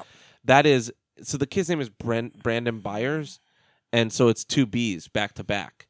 It's like a uppercase B in both directions, but it was also a symbol from Bloodborne. It was. People, it's also very reminiscent of a symbol in the Ritual. Yeah, which is only one of the little things. 2 P's. It's a really I'm gonna give it like a 3 dicks. It's fun, but I felt like it could be better. It was really one note. Once he goes evil, he's just evil. Like he doesn't struggle with it. If they were gonna invert Superman, he should be struggling with the same thing Superman does, but on a different way. Like, Superman struggles with, like, how to properly use his powers and how he can't save everybody, that kind of thing. This is different. He's evil. Therefore, he has no restrictions. But he should be struggling with it, like, because his parents are awesome, and they treat him like he's theirs. And it's sad. Elizabeth Banks is incredible in this. Like, she is a mom in it. Like, has his back to the fucking end. Even after he's she evil? eventually does what a real mother would do, and like if you see your kid's a psycho evil like murderer, you're gonna murder him. But does she kill him? I'm gonna spoil it. She tries to. So the ship is the only thing that can cut him. He's never been cut. He's never been sick, and the ship's metal is his kryptonite. Oh, because he cuts himself when he finds it, and so she takes a shard off it. And finds the first corpse of the lady the first lady he killed ripped open. And like when he's first like a kid, they find his little porno mag, and he just has ripped out like swimsuit catalog pictures, and they're like, all right, whatever. And then he just has organs, like pictures of people cut open. Like fucking gore porn. And they're like weird. And yeah. And then he has a crush on this girl. And because I was going to ask that, does he get like any boy urges at any time? Yes. So he gets bullied a lot in the show, like in the movie in the beginning, because he's just smart. He's like Obviously. Not physically bullied, but people are just like, you fucking weirdo nerd, And so this girl Same turns around. with Clark, yeah. Yeah, this girl turns around and looks at him, and she's like, "Don't worry, smart guys end up ruling the world. So whatever." Like just saying, like, "Don't worry," but he thinks like, "Oh, she likes me," and she kind of does. Like it seems like she's like intrigued by him. But does he kill her? Then no, he fucking when they're camping, his family's camping, he super speeds to this girl's house, turns like her computer on and like plays a song, and she's like wakes up and it's like, what the fuck? And she keeps like closing the laptop, and then he'll open it again and turn it on, like because he's super fast. That's awesome. And then she looks, and like wind blows through the curtains, and you just see his face like briefly in it. And she's like, "What the fuck?" And then her mom comes in, and she does, and she's on the second floor of the house. Yeah. And she's like, "What's going on?" She's like, "He's in the drapes. He's in the drapes." And she's like, "Who?" And she's like, "Brandon Byer," because she saw his face. So then at school the next day, they're doing like a trust activity where like you stand in a circle, and then one person like kind of falls, and they just like push you around. And then he goes to like, they're pushing around. They push him at her, and she's like, "Ew!" and jumps back, and he fucking smacks his head off the ground, but he doesn't get hurt. And then, but she's she like, rejected him. And then the coach Bitch, is like, "You just signed your death warrant." The coach is like, "Help him up. Like, what are you doing? That's you can't be like that." And she's like, "No, he's a perv." And he's like, "You're a fucking liar." Like, but he doesn't say fucking. He's like, "You're a liar." She's like, "He's a pervert. He was in my room." And then the coach makes her grab his hand, and he fucking crushes it, and then breaks her wrist. Like, yeah, dude, they show him fold her arm back, and they're children. Yeah. They're like what, 12? Mm-hmm. And then the mom of her, like her mom is the diner worker that you see in the trailer. Are they allowed to do that in movies? Like show kids manhandling? Dude, one of the coolest things kids? ever is in Steakland when this one vampire throws a baby off the rafters. He's eating a child like an infant. And you just hear it screaming, and he eats the blood out of his steak, and then he just fucking flings it, and it goes flying. But anyways, so that's her mom that he's like, it's his first kill, and he hit her in the barn. And so the mom sees that. And then she gets the piece. She tries to kill him, and he's like, that's the moment where he's like, "I want to do good." And so you're going to spoil it, right? Yeah. Just do it. Yeah, I already said it. He's like, "I want to do good." And you see, like, there is a moment of vulnerability one time. And then she tries to stab him, and he fucking catches her hand. Like, she's like, "You'll always be my baby." She Bitch, says it the whole time. Super speed. Well, she's hugging him. And so super speed. His head's behind her shoulder, and so she's like, "You'll always be my baby." And then she goes to stab him, and he grabs her arm, and she's like, "Oh shit!" And then he literally flies her all the way into like the stratosphere. Please tell me he just drops her. Oh, he just drops her, and then you see from her. But he doesn't take her high enough for her to die from that. She's looking at him, and then he not only does that, her face is fucked because when she tried to stab him, he jumped through the roof of a fucking barn with her in his hand, so she just got smashed. And then he just lets her go casually, and she's just like falling in slow-mo and watching him, and he's just impassively looking at her. Like, he is just, that's it. That was his last humanity. And like, the thing is, the whole time he's like, "Don't tell my parents." Everything that he talks to people, he's like, "Don't tell my parents. It'll be better for us both if you don't tell my parents what I'm doing." And like, the guy that he throws to the steering wheel is his uncle. Because his uncle's like, "You fucking creep," because he's in their closet wearing that mask. Because his aunt is his mom's sister, is the counselor at school, and after he breaks that girl's wrist, she's the one who has to talk to him and be like, "Is he okay to keep going to school?" And she's trying to get him to admit that he feels bad, and he's like, "Sometimes bad things happen, but they have to, and sometimes people deserve the bad things that happen to them." And she's like, "So it sounds pretty good." It's good. It's just, I don't give half stars right now. I don't want to give it a 4. It's not amazing. You know what? Maybe that'll be a rule. No rent, buy pre-owned, but it's got to be 1, 2, 3, 4, or 5. No halves, no quarters. That's what Keith's been saying is like, we're not doing halves and 3/4, nothing like that. It's like, it is or is not a full star. And it borders on a 4 to me. Like, I'm going to give it a 4 because my only What if it was 1 through 4 stars? No, it's got to be 5. Yeah. And because you need that middle ground. Yeah. It's worth a 4. It's above middle ground. If I have to struggle with it this much, normally if I was struggling with like not wanting to give it a higher score, whatever. But I'm the only thing I just felt like is a little one note. Like that's it. Just the main kid. But Elizabeth Banks is great. The fucking gore in it is great. The kills are all awesome. Like, his dad tries to shoot him in the head when they're hunting.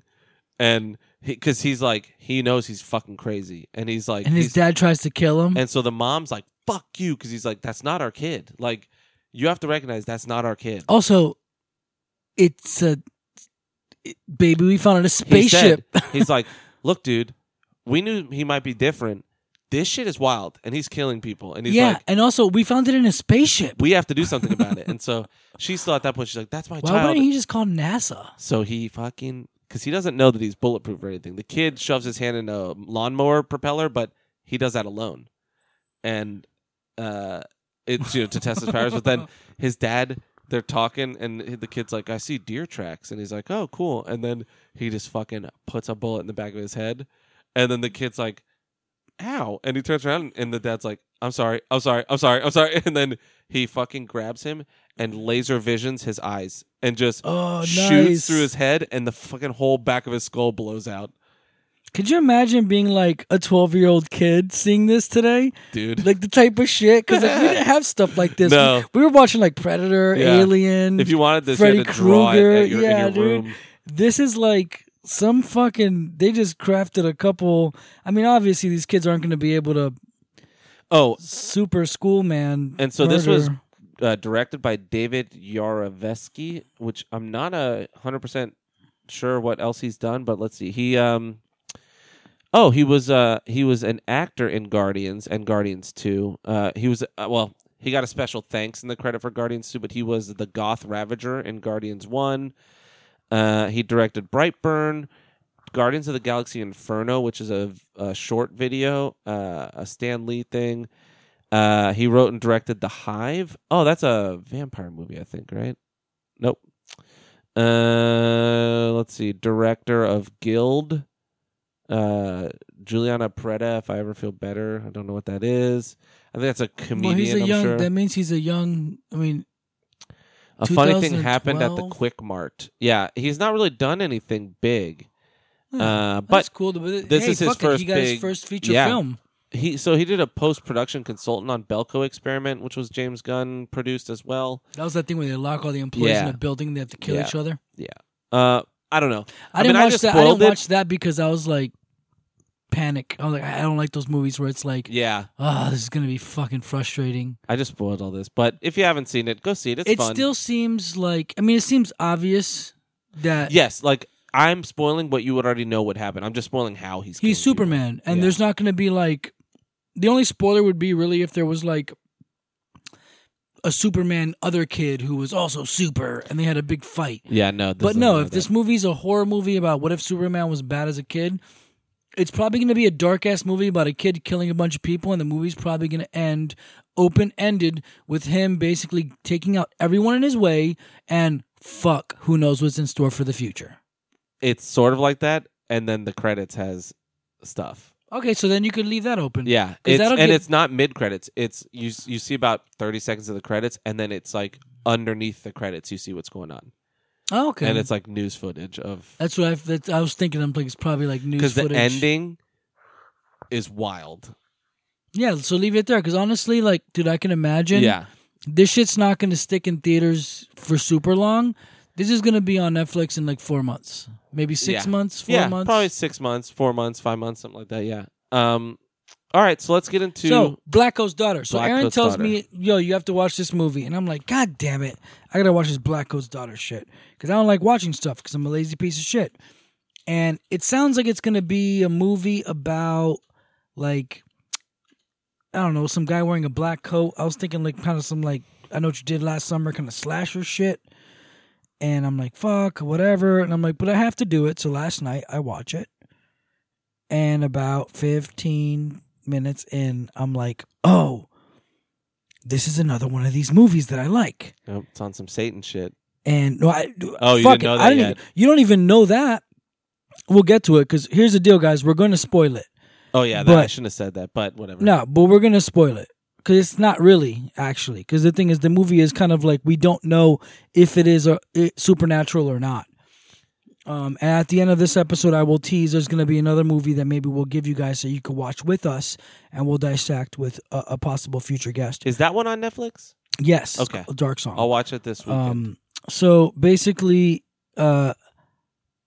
this movie is one of the few movies that, like, I think there's been 4 of them. It's like Donnie Darko, this movie called At the Devil's Door. And I missed that one on Netflix. You did, dude. It was on forever, and I watched it like 30 times. The thing with At the Devil's Door was it was a movie about a girl who inadvertently, by mistake, because of just fucking being a dumb kid who thought she was in love, let her boyfriend, quote unquote, trick her into like selling her soul to the devil. And she thought like, this is stupid, right? It's not for real. It's not for real, right? And the dude's like, I'll give you this roll of money if you play this game with me. And the game is basically like, if you put a coin under a cup and you have 3 cups and it's like, I'm going to move the cups around. Shell game. Yeah. And then if you find it, you win. If you don't find it, I win. And, whatever. So that's called At the Devil's Door. Incredible. That movie, I love the first 45 minutes of that movie. And I've watched the first 45 minutes of that movie to the first hour, probably literally 20 times. Okay.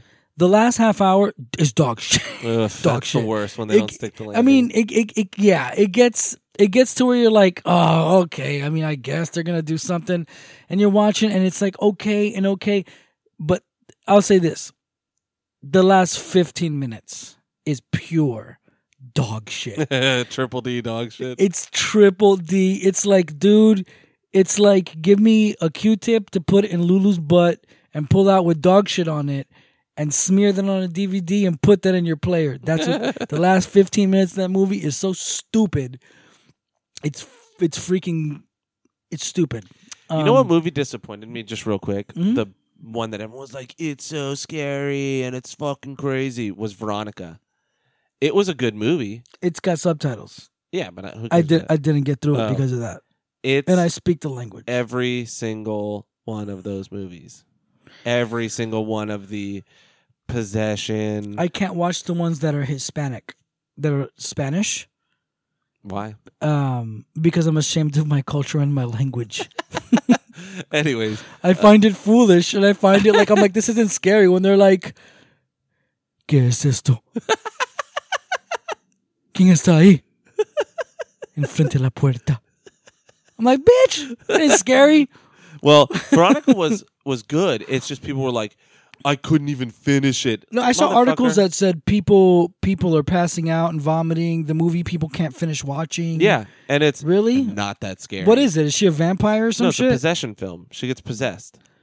Just fucking eat a dick. And really, she doesn't even get possessed per se. Like, there's just like a ghost that's haunting her and like kills her whole family or whatever. I've seen better like B shit movies. And really, on no Netflix. one even dies other than her, I don't think. I think there's like one death and then her.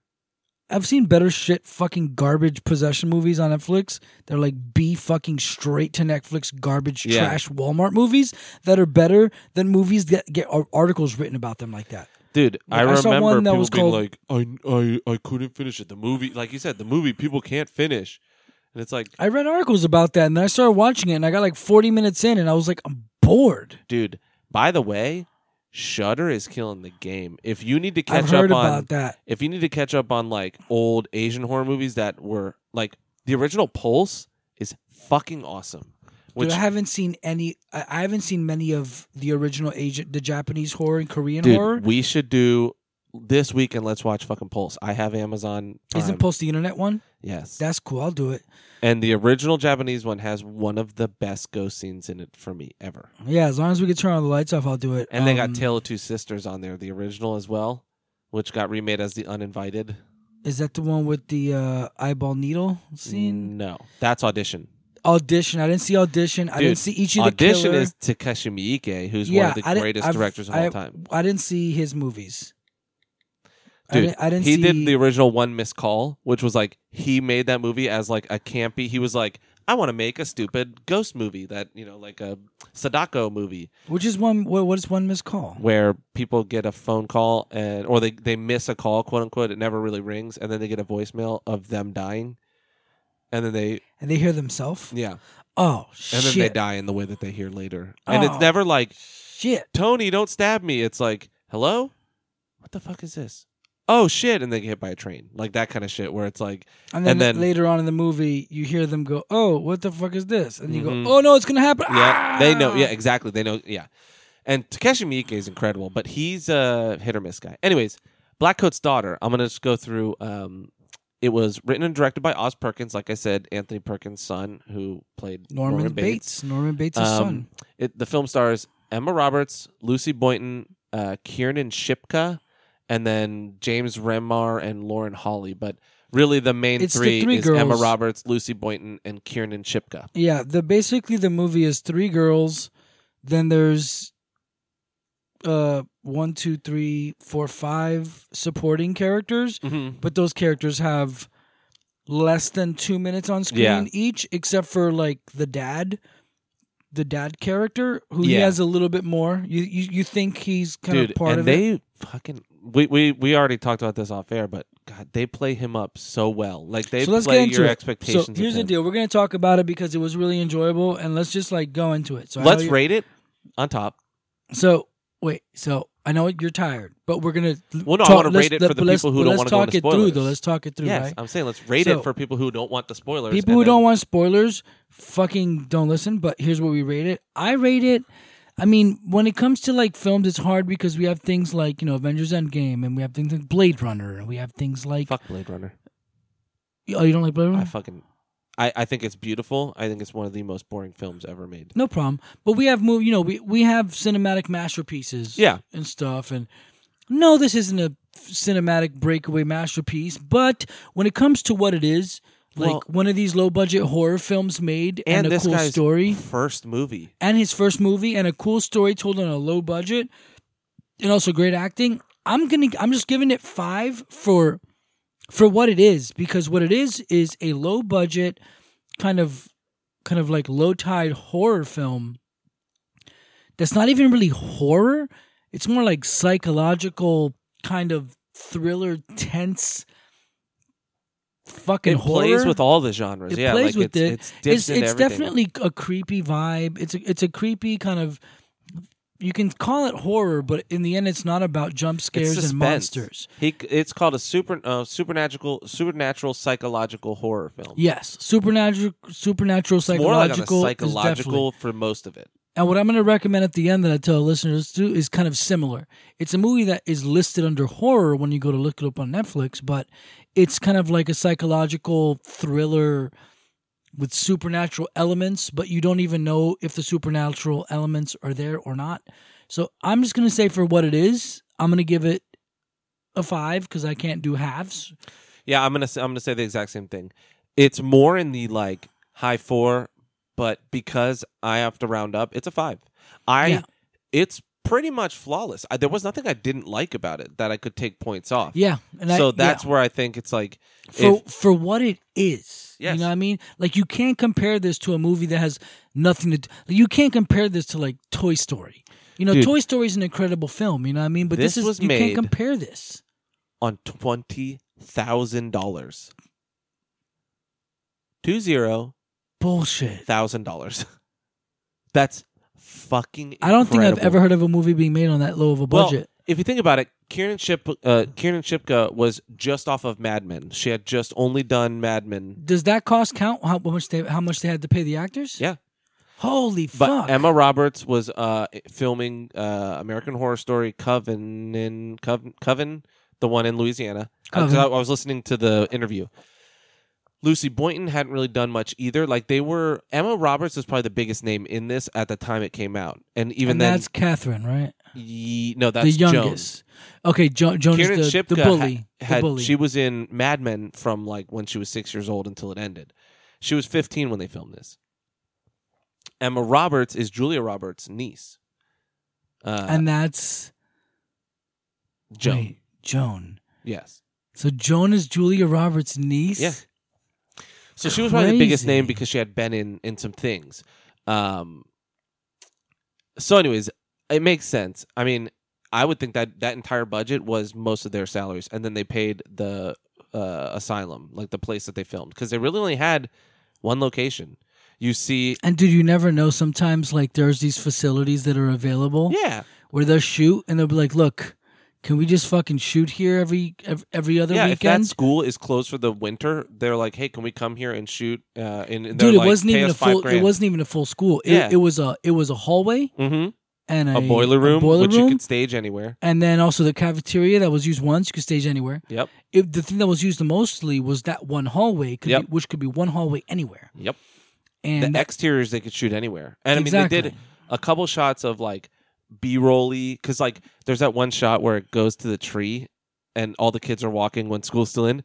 Yeah, but that's I love that shot, and it means nothing. None of the main characters are even in it. Damn, do you know how smart that is? How much cash they could probably make off that? Dude, this guy probably didn't make shit because this never got a wide release. It only got a wide release. This was filmed in 2015. You get Netflix money, dude. Yeah. Netflix you get this paid. was on Amazon Prime for a long time, too, which Prime probably pays better than Amazon because it's a $75 a year. Yeah, people have to pay. So, this movie was technically written and filmed first, but his second movie got a wider release, which was I Am the Pretty Thing That Lives in the House. but this didn't get a wider release until that came out and people loved it. And then they were like, oh, this guy's awesome. And he's a very interesting dude. If you watch him talk, like, he reminds you a lot of Anthony Perkins. Like, he's very much like his dad. He speaks pretty well for a guy who's kind of young in his career. Yeah. But he's actually not that 45, young. Yeah, I was about to say, he's not that young. He's like 45, so he made his first film, this film, when he was 41, which gives me hope. Because, like, I was thinking, like, well, I'm done. Like, but your dad isn't Psycho. No. I know, but what I'm saying is... I'm sorry, your dad's dead. Well, he's dead, yeah, but... No. What I was saying is, like, really, you can make movies at any age. 'Cause that's the cool thing about film. It's the medium itself. Dude, look at Anthony Bourdain, Morgan Freeman. Who's that old guy that used to wear the blood necklaces with Angelina Jolie? Oh, Billy Bob Thornton? Those motherfuckers ain't make it till they were damn near 50, dude. Yeah. By the way, as a side note, I watched The Bone Collector with Angelina and Denzel the other day on Netflix. God damn it, that's a good movie. Yeah, it's a good movie. And also... Why don't we make serial killer movies anymore? Like, I don't know. Why don't they make... You know what? Because they started making torture porn. They started making Hostels. Thank you, Eli Roth, who I love. But thanks a lot for Hostel, bitch. I got a little... but just real quick before you get back to that... Angelina Jolie used to be so fucking beautiful. Dude, she's still really now she beautiful. looks like the Bone Witch now. Well, so the thing is... And it's okay. It's because she got sick and she had to have the mastectomy. And I understand that, and that's wonderful, and I'm so sorry. But... Well, yeah, when she was in her prime. Fuck, dude. She was... In that movie, when she's just like tearing up, looking in the camera, and you look at her and you're like, I feel so bad that I can't... Like, I'll never see something that beautiful in front of me looking back at me with those tears in their eyes. Yeah. It's interesting. There are people like Brad Pitt, when he's still attractive because men age differently. Like, the way that we value... It's just the way that it is. Different. It's the way that Hollywood is, especially. But he's still attractive. But in his fucking heyday, he was a god. There's nothing more attractive than him. You know what his heyday is right now? It's Thor. It's Thor and Cap. Yeah. It's Hemsworth and Evans. Chris Hemsworth. That's what I'm saying. Like, those guys are gods. Well, Chris Hemsworth, especially Chris Hemsworth, definitely, because Chris Evans is more like a dude you'd see in college. Well, Chris Evans is more what... I mean, he's a hunk and a half. He's more what, like, he wears a sweater at Thanksgiving dinner. Yes, and helps serve Chris the Hemsworth turkey. Can't wear a sweater because his body rejects clothing. Chris Hemsworth is going to be more like who's the guy with the naked bongo drumming, and how about that? Cool. Oh yeah, Matthew McConaughey. Well, no, because he doesn't. No, seem you know that what Chris stonery. Hemsworth is? He's going to be the guy a girl brings home for Thanksgiving and finds fucking his mom or fucking her mom because like they just can't help it. No, not the mom. It's going to be the aunt. Yeah, it's going to be the aunt. Aunt it's going Karen. to be it's going to be the grandma. And she's like, "Grandma, why are you waiting? I'm waiting for my turn. Shut up." And grandma's waiting outside. You can't bring this beautiful ass man home. Anyways, it's the same thing. Like. It's interesting because that's got to be the hardest part of being an actor, right? Like, unless you're Jason Alexander, clinging to reality, Yeah. clinging to reality and not letting it. Like, look at Jon Snow, buddy. He had to go into rehab right after the show finished for alcohol addiction and he stress. Probably has. The thing is, when it comes to that, and you know, listeners have heard me talk about it before, and I don't want to talk about it anymore because I'm still dealing with it. But when you're dealing with substances, imagine having access to whatever you want and being in the situation. And dude, like, what was it, that battle? What was the big battle of Game of Thrones called? Helm's Deep? Helm's Deep, yeah. Well, there was a bunch. Didn't they shoot for 53 nights Oh, that's straight? the long night. Yeah. The long night? 50 night shoots. 50 night shoots. Dude, midnight those people, to 6 a.m. Those people, like, we want to be like, you fucking privileged actors. Yeah. No, you try waking up You that try and doing living that that, life. dude. Wearing all that fucking shit and doing all that. Yes, I get it. They're rich and they're going to get residuals and they're fine. The thing but is, it doesn't mean what they're doing isn't tough. It's still a job. Like, in the end, yes, it's an awesome job, but it's a job. And a lot of times, you probably wake up and you're like, I don't want to fucking do this. I don't want to go out there today and pretend I'm this person or do this. And you know what must be insane is people doing what we all do, meeting them and thinking that their personality should be exactly who they play on TV or in a movie. You know what I mean? And you're you like, better be nice to me, and you better be cool, and you better want to take fucking... And if I say, hey, I want a mountain, I want you to take a picture choking me, No, I'm not doing that, dude. Just fucking smile next to me. But like, you're a fucking asshole. And then I'm going to write a you're blog. Eating dinner, and they're like, can I take a picture? And you're like, fuck off. Yeah, like Joe Rogan even said, he's like, sometimes he's out to dinner with his family, and someone's like, comes up, Joe, I love you, can I have a picture? And he's like, my fucking child is sitting next to me eating French fries, dude. Yeah. I totally wouldn't care. Yeah. Get the fuck out of my face. Yeah. But even with the whole thing with like, you know, how he went to rehab for, you know, what is being told is alcohol and stress, like, even I can imagine, like, look, I'm fucked right now. I'm broken. I have nothing, but I can still get a bottle. I'm still fucking taking shots while I'm recording. So, and the what thing I is think that's a bottle. That's a battle, and it's tough. And imagine having access to whatever you want, well, dude. Kit Harington, too, like, specifically, seems pretty well adjusted in terms of, like, he doesn't have, like, controversies. Like, he married Ygritte from the show. Like, you know, they seem to have a pretty good life. But imagine having to do all that stuff. It could easily slip to drinking after you shoot because you're just fucking stressed, or drinking you're while tired. you shoot. Harry was drinking during shoots, and you can't tell. Yeah. Same thing with who was it in Super Mario Brothers? It was John Leguizamo and the guy. You were almost there. Yeah, I forget his name. Mario. It's A-H. Yeah, Anthony Hopkins. Anthony No, Hoskins. Bob Hoskins. Yes.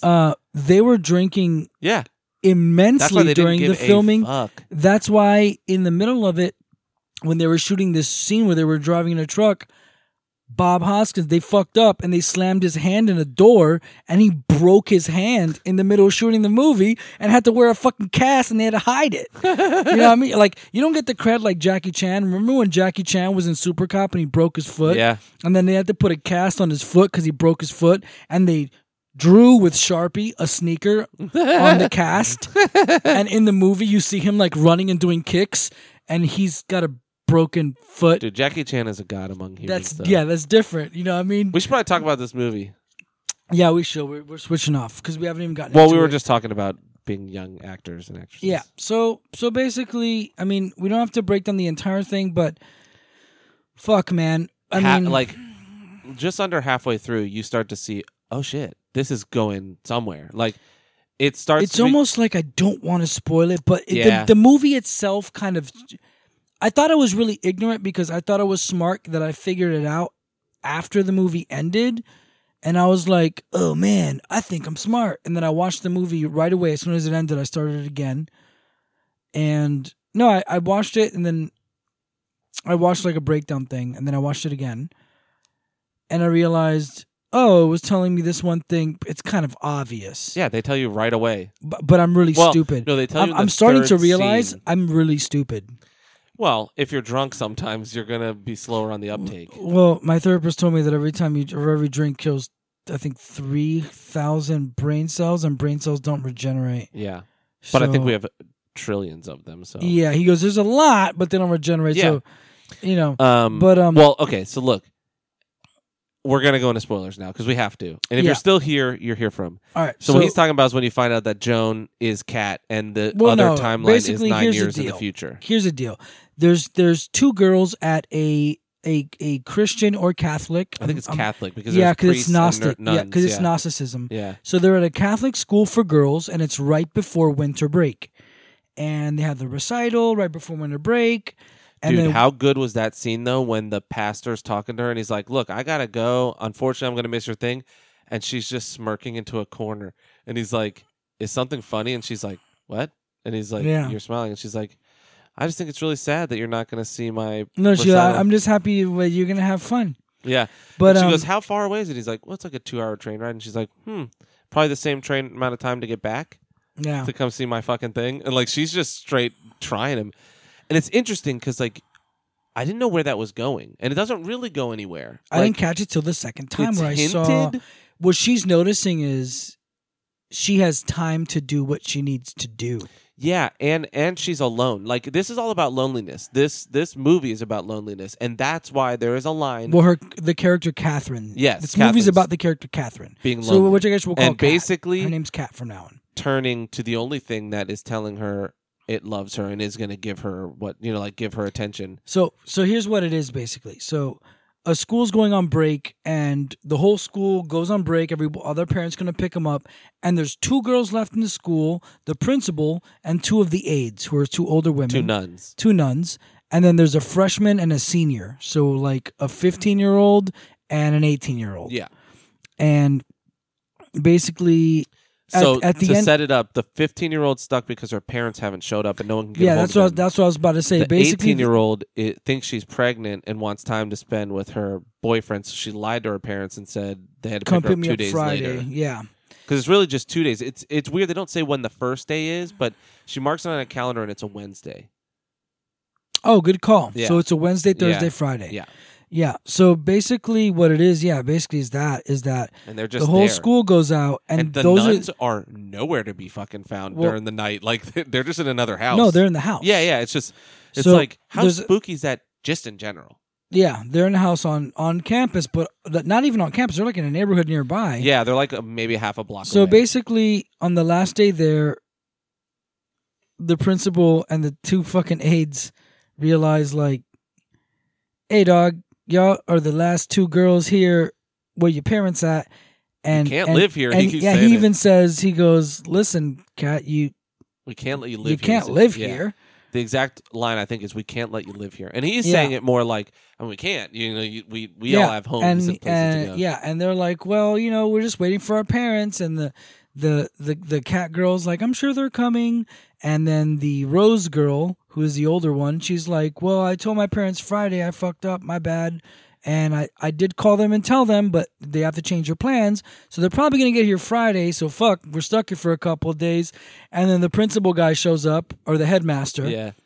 He looks at his watch and he's like, well, Sister Abigail, or whatever the fuck her name is, you'll call the parents later, right? And they're like, yes, sir. And he's like, I'm out of here, bitch. Like, deuces. Later. It's break time. Yeah. You know what I mean? I gotta go meet my lady boys. Yeah, go meet my rectory kids and their rectums. So he dips off and he leaves the 2 girls in the school with the sisters, but the sisters go off home.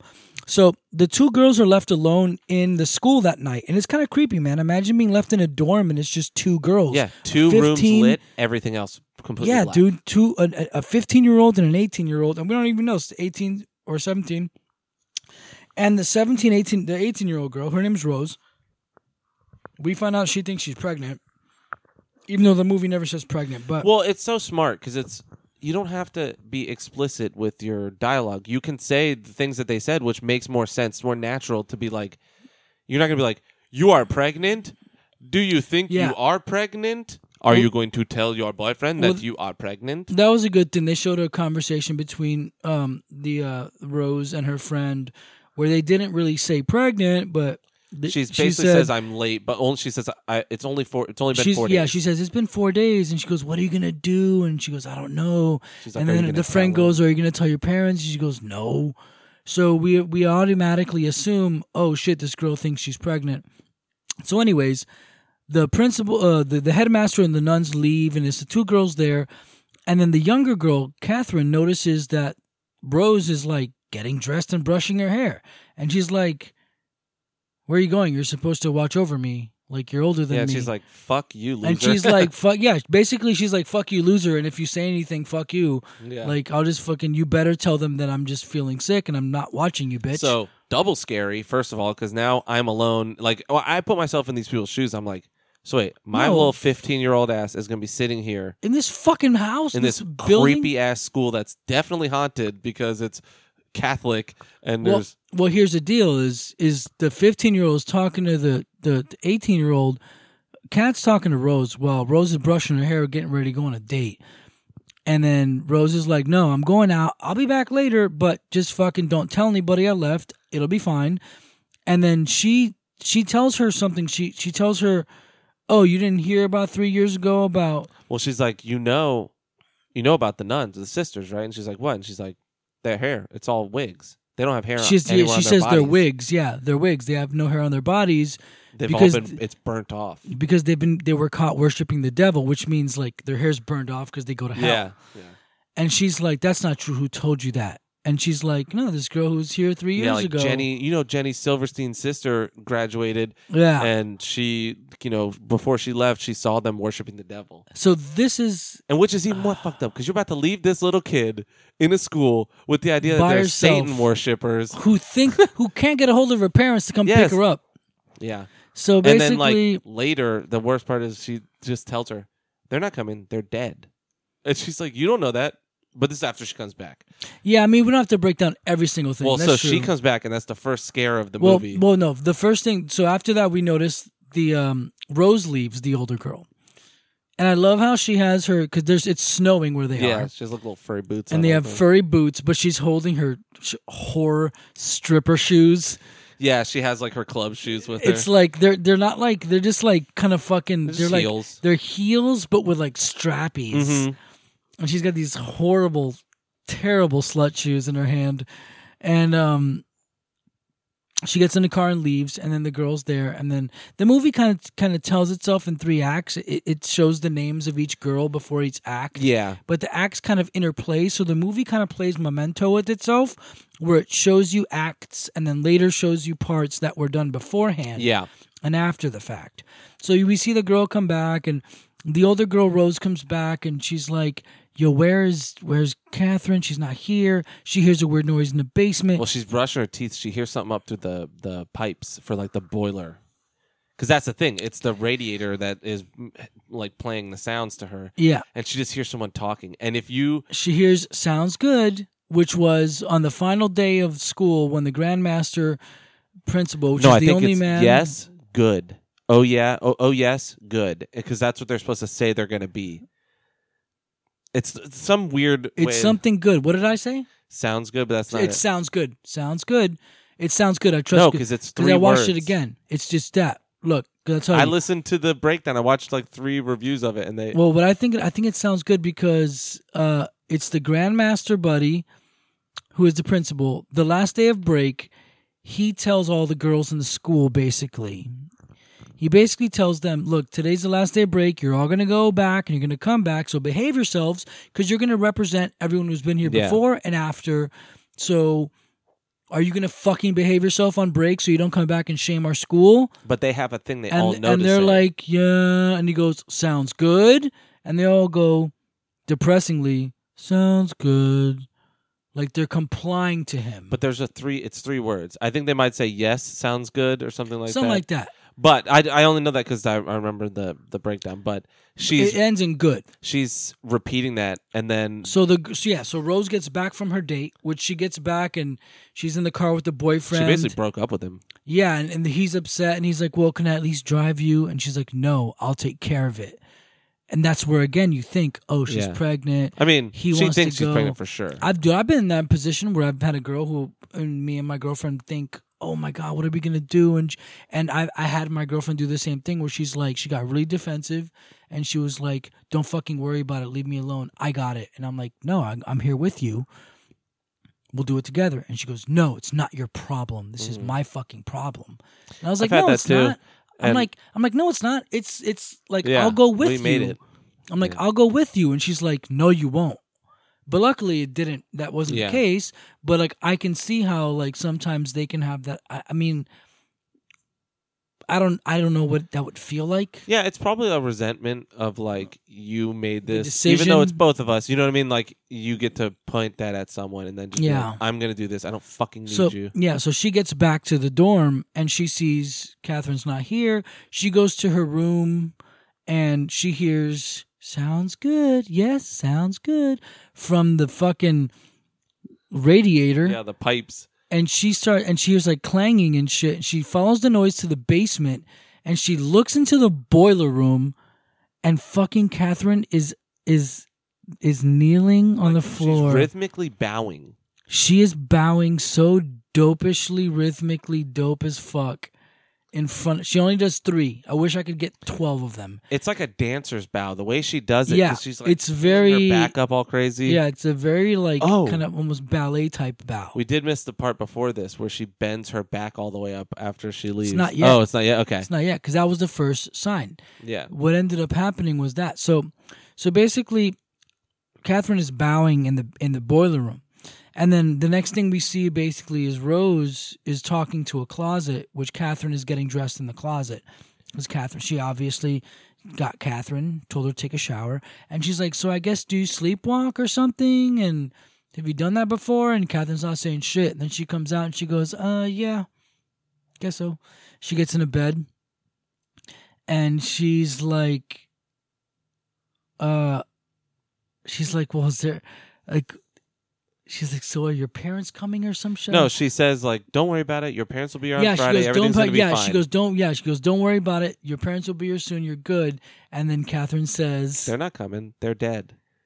And then fucking Catherine gets mad and she goes, that's not funny. You shouldn't say shit No, like Rose that. says that. She's like, you shouldn't say that. You shouldn't say that. Yeah, my bad. Rose says that. And then as she's leaving the room, she like gets mad and goes leaving. Then she's leaving. She's like, do you need anything or can I get you anything? And she's well, like, no, because Rose now feels bad because she's like, fuck, I left this young girl here. I come back. She's fucking worshiping the goddamn boiler room. Yeah. Now I come up Talking and about get her her to take a parents are shower dead. and she looks creepy as fuck and telling me her parents are dead. So she goes, can I do anything for you? Do you need anything? And Catherine says, this is my favorite line. She says, no, you've had your chance. yeah. Or you had your chance. And you're like, oh shit. And It's then like- Rose it's like, just goes yo. like, okay. And It's then like, she goes in a look, room and bitch. bars her door with like a fucking ottoman or whatever. Yeah, she goes through a room and she bars her door with a dresser Yeah. because she's fucking terrified. And the thing is, it's true. Like, she probably would have saved you if, like, you probably would have lived. Spoilers. Yeah. If you would have just given her the time. So simultaneously with this, we're seeing this girl Joan getting off of a bus, and you can tell she's like just fresh out of a hospital. You pretty quickly realize it's a mental hospital because like you see all these little flashes of her getting forced medicine and all this stuff. Well, she keeps getting like flashbacks, Yeah. and she gets shot. She at has some a point. bracelet. Yeah. On her hand, and she has flashbacks of getting shot, and so she goes to this bus station, and she can't. She's trying to find her way to Claremont, I think is the name of the town, but no, it's Bramford. No, Bramford's in between where she is and Claremont. No, remember that's with a P. Maybe it's Philly. I don't know. No, it's not Philly, but it's basically. Well, here's the deal. She looks at the map. So this girl arrives at a train station, and she looks at a map. And you see her look at the map, and you see the eyesight line of the camera look at Bramford, which is the school of Bramford, is the school these girls go to. And you see it stop on Bramford, and then it looks over to the next city, which I think is like Pendleton or something. And then it looks back at Bramford. Mm-hmm. And so what we're thinking is, like, when I was watching, I'm like, oh, this is an ex-student. I thought it was going to be the sister that saw the devil worshippers. That's, like, sort of the misdirect. Is like, I didn't know who the fuck it was going to be. Well, because we had just heard that, that's because what happens is this actually happens right after the boiler, and when we cut back to them, it's when she's showering, and we think it's all the same timeline. Yeah, so you think it's all the same time, and you're like, oh, this girl's going to show up, and she knows that they're devil worshippers or whatever. That's what I thought. So then. She gets a ride from a random dude. She's sitting on a bench, and a guy sees her, and then what's that guy from? He's a known actor. I don't even know. We don't have to look him up, but he's a known actor who's done some good stuff. He plays a father figure. James Remar, and he was in a lot of shit.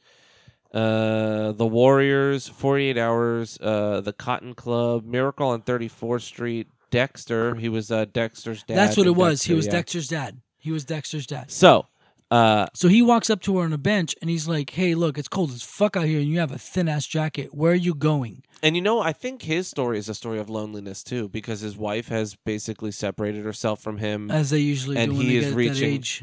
Well, no, it's because they lost their daughter. Yeah. She's dealing with grief in that way.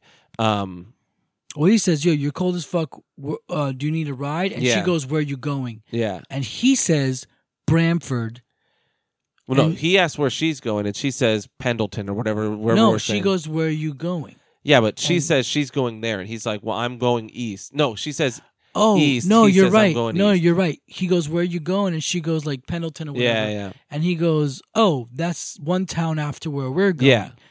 Yeah. And then she's like, we'll take you that far. I'll take a ride. And as he takes her to the car, the wife's like, what are you doing? Yeah, and she's what like, are you doing? We'll take her to the next gas station, which, when you first see it, you're like, why is she so chill about him picking up a hitchhiker? But then you realize over the course of their story that he does this. Like, he picks up girls who remind him of his daughter. They're at the similar age or whatever. You know, they just remind him of his daughter because he couldn't help her. Like, he couldn't save her. Yeah. But this is some shit. So yeah, man, like it's pretty nuts. I mean, even if you're still listening and you didn't watch, still watch it because we're not doing justice. So we go back to the school, and so it's the morning after, you know, Rose found Catherine bowing at the goddamn furnace and, they're just and the oatmeal. creepiest shit, and they're with the sisters, right? Yeah, they're eating breakfast with the sisters. They're eating breakfast at a house with the two sisters. And when we say sisters, we mean like older women in their 50s, 60s. They're nuns. They're like nuns who work at the school. Like Sister Mary Catherine and Sister Michelle or whatever. And we've already seen a scene where they're eating dinner with them. Yeah. And they all say the Lord's Prayer. They say their version of the prayer. God, thank you for the food, blah, blah, blah. And then we see the next one after that night. After the bowing night, the next one is they're all at the dinner and they're at breakfast. No, breakfast is after this. Dinner's first. Oh, and she refuses to say dinner. Yeah, during dinner they're saying the prayer, and Catherine's not saying the prayer. She's just staring at Rose's plate and at her hands. No, this is the breakfast. It's breakfast first. Yeah, no, it's only breakfast that happens. They only eat one meal together. Catherine and Rose eat a meal together. I guess it was just a very dark scene. I guess I thought it was They eat dinner together and pray the first time, and then the breakfast is when she won't pray.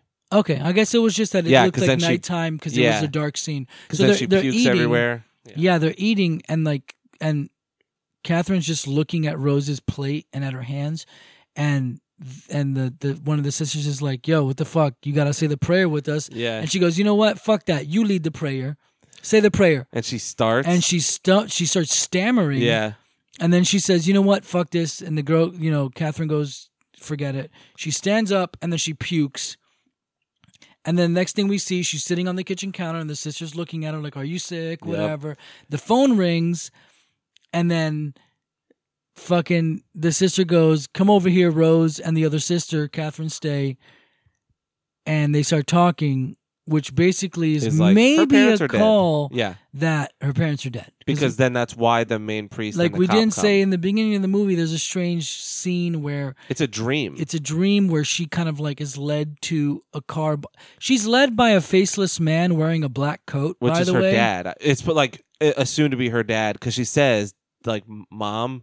Yeah, and you just see a wrecked car and like a head with like you see like what maybe like a fleshy lump with hair. Yeah, it's all fucked up. So she sees like what she thinks is her mom in a dream, and that is the devil planting that seed in her head. So basically, she's sitting there while these, you know, the two sisters and Rose are there, and they're getting a phone call, which we assume is like them coming to say, "Look, this girl's parents died in a car accident." Well, because they say the pastor's coming back, like. They say we don't hear what they say, but she's like, Pastor James not pastor, it's headmaster. Yeah, headmaster's coming back. Headmaster. And then the one nun goes to touch her, and she's like, "Don't you fucking touch her! Get your hands off me, you cunt!" And she's like, "How dare you!" Yeah, and dude. The thing is, we see the phone call, and the phone call later from the devil. He says, "Kill the cunts." Kill the cunts, and that's the subtitles got it fucked up because at one point in the movie he says, "Kill all the cunts," and then later on in the movie he says, "Kill all the cunts," and in the subtitles it just says, "Kill the cunts." Yeah.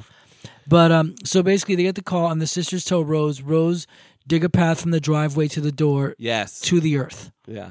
And she's like, "Why me, bitches?" Yeah. And they're like, I mean, they don't say this to us, but we're basically realizing, why do you think?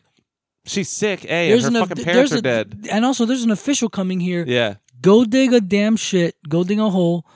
Whatever. So she digs a hole. They play with time here, too. Because now it jumps back away and it goes back to Joan. Well, it jumps to Joan, then it jumps to the headmaster and the cop, then it jumps back to Rose. She goes to take a nap, and she tries to open the sister's house, and she can't. She's like, huh. And then she just walks back and takes a nap. Then it jumps to the cop and the headmaster after Joan, and then it jumps back to Rose. So I thought the headmaster and the cop got there while Rose was sleeping and got killed too. But then you realize later what they find is all of it. They find... No. Yes. Holy fuck. No, because you know what? No, because that cop shoots her. Remember. The sisters couldn't have gotten killed. They were dead. Wait, they couldn't have gotten killed while Rose was there.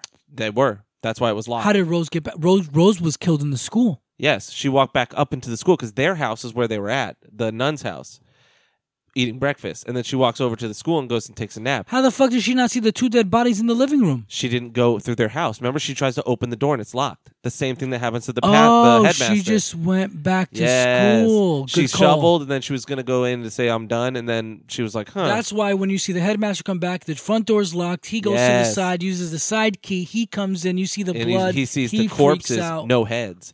Because then remember, she puts the heads with Rose, and then she puts the heads in the 2 pillowcases. Yes, that's why when you see that fucking dope ass shot with the 2 trails of blood, and there's one set of footprints between them, because she's dragging them while she's walking. Because I was thinking, why are there blood dragging droppings, but no drops, no like prints? Yeah. It's like, oh, she's holding the pillowcases while the pillowcases are bleeding. And she's walking with them, just leaving 2 trails of blood. And then Rose wakes up and hears all these weird noises, sees the heads, and she's like, she knows immediately. Like, she knows exactly what it is. Like, because it's a bloody pillowcase with 2 pillowcases with round things. There's nuns. Well, here's the deal is, first, Rose gets up like normal and goes to the bathroom. And she goes to use the bathroom, and you see her just from waist up. She sits down, and then she wipes, and you see her look down, and she gets a super smile, relief. She laughs, and she's like, oh, my God, thank God. Because we do know she checked for her period earlier and didn't have it, and then now she has it. So and now she looks down, we're like, oh, shit, she's not pregnant. Like, which is she's so funny. relieved. It's just so funny because... But she hears the door open. She hears the door open, hears footsteps. She's like, Catherine? She says it twice. Yeah. Catherine. And then you hear the door open and close again, and then she gets up and walks out, and you see the door at the end of the hallway just closing. Yep. So her ass walks out there. Rose walks out there. She looks down at the entrance door, and she sees the 2 pillowcases with the heads in them. Yep. And then she turns back to walk in the building freaked out, and motherfucking Catherine. Catherine walks out on a mission. She literally doesn't say a word, walks up, stabs her in the stomach like 3 times, right away. Then she turns to the wall and she just stabs her in the back over and over. Over and over. And just keeps continuously stabbing. It's crazy. Brutal. It's brutal. It's a really well done scene. It's really reminiscent of Psycho, in fact. Like if you think about it, because it's this butcher knife scene basically of someone just Well, even when which we didn't go over, which is fine, when Catherine kills the sisters in the house, when we see her actually do it. Yes. The best is when they're both like still kind of alive and like moving around. When she does the and psycho. she walks up, gets the pillowcases, and then walks back down, straddles one's shoulders, and just bam, bam, bam. Well, bam, you see bam. her even stab it in and like shake her hand while she's pushing it. She's like, I'm really pushing it in there. So now she's killed the 3 of them. You see after she kills Rose, she pulls her by the hair, pulls her head up, pulls her knife by, which you realize at this point we don't really know that it's about decapitation. Yeah. Well, we know there's been 2 decapitations when Rose is Even dying. At this point, I didn't know because I didn't really know she was decapitated. Oh, yeah, it could have been hearts or whatever. You're right. Yeah, we don't know what it is, but now I'm like, I think she might be. That's kind of weird. So slow the way she pulls her hair up, too. Like, she pulls her head up by her hair. Very slow. I thought she was going to scalp her or cut her hair off. So basically, Lulu's looking scared. Sorry about the scary stories, Lulu. So then basically Catherine goes back to the school, and by this time paradox is kind of shifting back to the cops. Yeah, and we'd already, by the way, we missed a part just because now at this point in the movie we know that Joan is Kat. No, actually, we have to kind of say this part. So Joan gets picked up by the dad and the like not resentful, but like kind of the reluctant mom. And apparently she falls asleep in the car, and we see her wake up in a hotel room. And there's a sign that says, you look tired. You slept for 4 hours in the back of the car.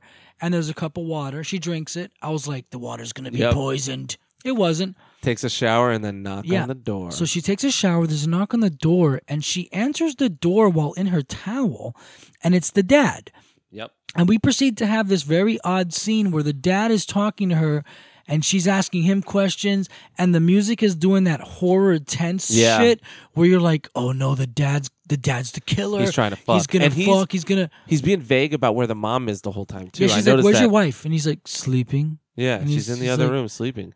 And then he's like, come down and get a meal. And they have a shot where you see his gaze. We see a POV from him, and he's looking at her knees and like then kind of up her body. Well, yeah, like, bitch, because she's beautiful and she's in a towel. But then I think we're still only really seeing it from her perspective. Even though we're seeing his POV, we're seeing what she believes he's looking at. You know what I mean? Because then his behavior never goes that way. Like, he never even hints at it because, again, these are surrogate daughters for him. Yeah. So I think that was like a hint of like, this is what she's thinking. Like, he wants to fuck. Yeah. And like, that's what she thinks his gaze is. Because then he just goes, all right, well, why don't you come down to the restaurant and, you look hungry. You look hungry, yeah. And she's like, thanks. And then he's like, I'll see if my wife can come. And then when she gets there, he's alone again. And it's like, there was a minute where you're like, this fucking guy's lying. Something's wrong. And then it's not. His wife's there. Yeah. But while they're in the restaurant, he tells her, I lost my daughter 9 years ago. And then he shows her the picture, and it's Rose's. Yeah, well, he goes, we lost a daughter, and he goes, I'll show you a picture. And then she sees the picture. And it's Rose's senior picture that we saw her take at the very first shot of the movie. Yeah. And then the waiter comes up. Well, go ahead. Well, when we see the extended length of that shot, it's really well done. Because like when you first see it, she smiles all beautifully and like flings her hair out a little bit, and it's like a perfect smile. And then the camera goes flash. Yes. And this bitch perfectly times her face. What is it called when it's not a crescendo? Is it a decrescendo? Yeah, descendo is what we'll call it. Her face descends from elation into despair and sadness. Yeah, because in slow-mo. That's the day she probably thinks that she's found out thinks she's pregnant. Like, good call. Good call. That's right. And it's so good because it frames the film really well. Because the beginning, you think has this perfect life. She's so happy, and then after she's dead and everything, we see that shot again, and it's like, oh, right afterwards you see she was sad. Like it's just so good. Yeah. So then we see fucking so Joan sees the photo of Rose, mm-hmm. and then the waiter comes up and goes, "Are you guys ready?" And he's like, "I'm ready. Are you ready?" And she goes, "I need to use the bathroom." So she gets up, she goes to the bathroom, she goes to the sink and like throws water on her face, whatever. She looks at the mirror, and for a second she laughs. She giggles and covers her face. She chuckles and covers her face like, "Compose yourself, bitch." And that's when I knew. I was like, "Oh, it's Kat." Like, because they give you the hint because of her hair. Like, they have the same hair. Yeah, they both have. But they don't look alike at all. They both. She doesn't look like a 9-year-older version of. Yeah, Kat at all. They both have that thing that a lot of girls have, where they're obviously brunettes or jet black hair. Yeah, they just have roots, and they have bleached blonde hair, and they live as blondes for like 20. You ever know girls that live for 25 years who are blondes, but they have like brown hair? Yeah, fuck it. Why not? No, it's cool. Yeah, no, it's just you're like, God, that's a struggle. Like, I know, that's got to be so annoying. How much money are you spending and whatever on like it's it's like having dudes that are like, especially hip hop dudes who got to go get a fresh tape every Friday. Yeah. And I'm like, bro, that's $15 plus tip every Friday to get a lineup. Yeah, fuck like, that. To get the tape up my beard. I'm and then they line it up and they shave off a bunch of your hair, and it's like, that's just gonna grow back tomorrow. Like, just line that's like part of it. Just trace the actual hairline. But anyways, so you start thinking, like, I was thinking, like, man, these girls look alike. What is this shit? But she gets back and she sees he's being questioned by a cop. Mm-hmm. So she kind of lingers back and oddly looks at the restaurant, at the busboy bin. And you see like a gross steak. You see like a shitty steak knife. And she steals it. Yeah. And she steals a steak knife, and she comes back, and the guy's like, "Hey, we got some bad weather coming in. So the food's going to go. Yeah. Let's get out of here." Oh, and he had told her, we come here every year to lay flowers at her grave, which is at the school. Yeah. And I guess maybe it's not even at the school that she's buried. I think it's that they just go there to remember her or whatever. Yeah. So, no, I'm not pausing it. Go. I have to fucking pee, dude. That's your fault. You fucking sat here. I'm not having to pee. You can go. Go ahead. Because I don't feel like having to pause it and stuff. Anyways, so that is right before we see, like that's more ahead of the kills. But then what we see is Kat kills everybody. The cop and the priest or the headmaster come. They find her in the boiler room with the 3 severed heads all facing the boiler, and she's praying. The cop's like, hands up, whatever, and it's all in slow motion. He's like, hey, put your fucking hands up. And then she says, Hail Satan. Hail Satan. And then he's like, put your fucking hands up. And then he shoots her.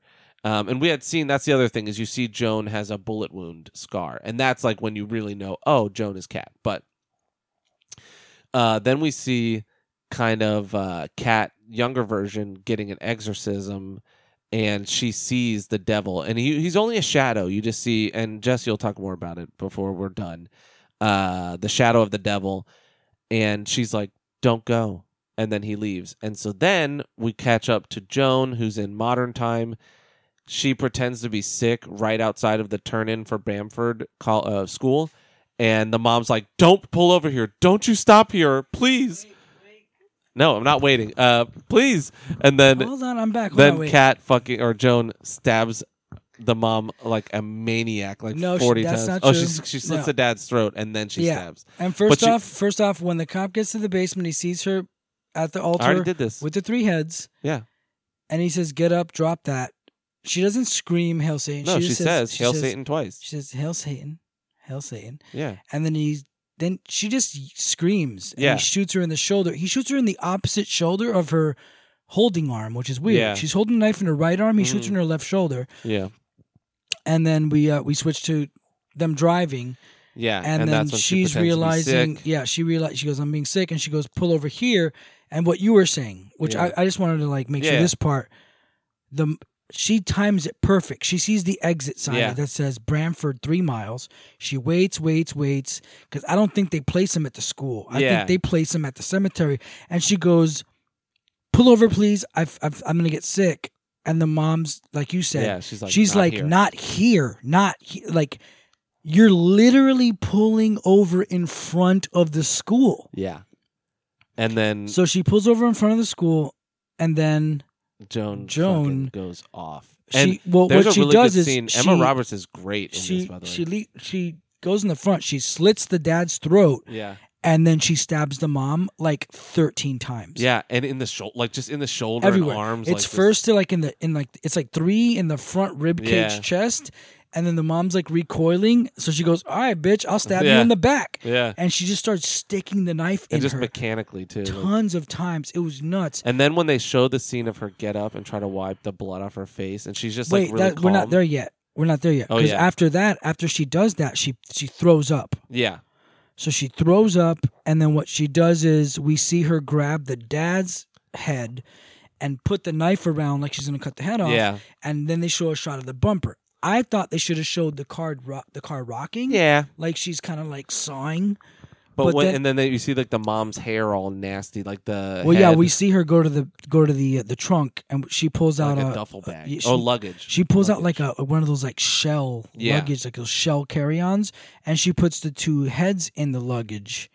And then go ahead and say we both saw the things, so go ahead and say. Yeah. Because this is one of the best, for me, this is one of the best shots that I was like, oh, this is so dope. This is when we see the exorcism, right? No. Oh, what is the shot you're talking about?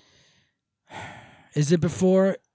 Is that before she's putting or after? Blush on. Is yes, that before? Yes. It's before, right? It's this part, yeah. She. So basically, after she puts the heads in the duffel bag, you see her. She's covered in blood because she's been stabbing these people, and she's wiping her face tissues. with and it's really sloppy because it's tissue. And then she puts blush on. And then you see her take makeup on, and she's putting blush on. And I watched like a breakdown thing that kind of made like a really good point. Well, I guess we'll have to say it later. So she's putting blush on before, whatever. Then all of a sudden it just fucking skips. Like we see her walk up to the school. Yeah, yeah.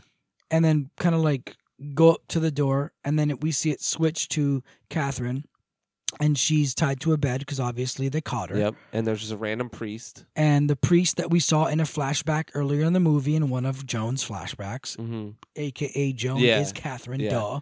He exorcises her. 9 years later. And she floats above the bed at this point, too, which is interesting. Yeah, that's a thing I don't get, like a thing with something that we'll deal with the next movie we're going to review like this, which will be after the next episode, because the next episode of Off Weeks is going to be Finn with Anime Special. But it might be what they're perceiving, because she perceives that they both believe this, so hard. The priest believes, but basically the priest is exorcising. I thought it was really interesting when the priest looks at her and he says, "Hey, hello." Yes. And he rubs her head and he goes, "There you are." Yep. It's weird because she's looking at him. She's there, and then he goes, but she's that little bitch. She's 15 years old. How are these kids good actors, man? Like, she does a subtle shift in her brow, like placement, and the relaxation of her cheeks, and she just does a calm face. And the priest goes, "There you are," and he goes, "Get out of here. You're not welcome here." Yeah, and I thought at first, I'm like, oh, is he the guy, another priest at the school? And then I'm like, oh, no, he's exorcised. Like, at first, I was like, oh, he's saying, like, bitch, you're expelled, you know? And then I was like, oh, no, he's like, you're possessed. Well, because then I'm like, is this a flashback to a different time? You know what I mean? Like, whatever. And then you realize, and then you hated this devil because he looks like someone making devil horns with their fingers. Well, the thing is, throughout the movie, you see the demon that she's worshiping. You know what he looks like Satan? To me? Is like old samurai armor devil where they had those fucking masks with like fur hoods they were. He looks like My Neighbor Totoro to me. Yeah, yeah, but he's just like the shape of a shadow with two long ass horns. It's definitely fuzzy. Yeah, and it's definitely a big body. Yeah, with two kind of bunny ears like Fran from Final Fantasy 12, dude. Yeah, like really long horns, like really long, kind of slightly fuzzy. Like they're like long horns, and the body's fat and fuzzy. Yeah. But so she says, "Don't go." That's like another great line. This is a fucking great spot where he's exercising her, and she looks over to the side, and she sees the demon, which is what she believes is Satan, and you see its horn. That's why I called it ears. You see them kind of like turn in a little bit, which I would imagine is him looking down, right? I think to me it feels like ears, and it feels like they were like sad, almost like tucking your tail between your legs. Yeah. And she looks, and she's got a teardrop coming down her right eye, and she says, "Don't go." But it's so sad. Yeah. And the next shot, it's gone. Yeah. And then we come back to Joan. And then we come back to Joan. And she's outside. It's daytime now. I noticed that. No. Oh, now we come back to Joan, and Joan goes back to the boiler room to present the heads. Yeah, she's trying to get... And she's stoked because she laughed because she's like, not only am I coming back to you, I'm bringing you because the Joan parents. is Kat. Yeah. Kat broke out of the... Catherine killed the sisters and everybody and did the thing. And then after 9 years... And then got stuck in a mental institution, broke out, was making her way back to that place to try to do sacrifices again, and out of everyone runs into the parents of the other girl she killed, and she laughs because she's like, holy fuck, how dope of a sacrifice is I this? get to bring him. He's definitely gonna fucking be there for me. I loved that. I loved the ending of this movie, by the way. So basically what we were saying before about the rouge, the blush scene was after Joan cuts the head off of the parents, she wipes her face off clean, and you see her take a moment to put some blush on her face. And I watched a breakdown where the girl actually was explaining. She's like what she believes, which I think is completely awesome. She's like, she's taking a moment to like make herself presentable and pretty because it's been so long since she's seen this. Yeah. This entity, which is all she has because she's alone, and that's so fucking beautiful. And at some point during the movie, she tried to use a payphone to call him again, and that's when we get the numbers disconnected because she's calling Bamford. Yeah, there's two payphone scenes, and both of the times, one's Joan and one's Catherine, and then both times she's got two quarters in the hand, and the way that she flips, the way that she shows the quarters in the hand, and the way that she actually does it are similar. And the one time, and it's funny because they mirror each other again. The one time she's calling her dad, her real life dad, and like to ask where he's at, and she leaves a voicemail. Nothing. Then she calls as Joan, and she's calling Bamford to call the devil dad, and he doesn't answer too. And then the very end. So Joan goes to the boiler room to present the heads. But we don't even see what happens. No, we do. No, she just puts them on the ground. No, this is the fucking best part. One of the best parts. I loved it because it was very Nightmare on Elm Street. She goes up to the boiler even though it's obviously off. Oh, yeah. And she's afraid to touch it, and she touches it and backs away like it's hot. and then she touches it and realizes it's fucking cold. Yeah. And you see like her face or like the lower half of her face for a second, and it's super disappointed. Yeah. They don't even take time to let you see her pull the heads out and do the thing. She doesn't do the bowing. Yeah. She touches the fucking furnace and realizes that this fucking shit is done. Yeah. Like there's nothing here. And then we get the last shot. Which is her running out into the street. Walking out slowly. The same street that we've seen a million times. Like this the beginning of the movie had a shot where Catherine walks out.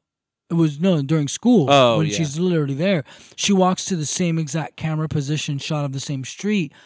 For some reason, it's actually an oddly placed shot, and you see her just look out, and it looks like she's looking for something, but she doesn't know what she's looking for. She's looking for her parents, I think. That's the road they come in on. Yeah, so again, it's abandonment both times. It's loss. So at the end of the film, the last thing we see, yeah, she walks out. You're right, but she just cries and like holds her face and screams a little bit.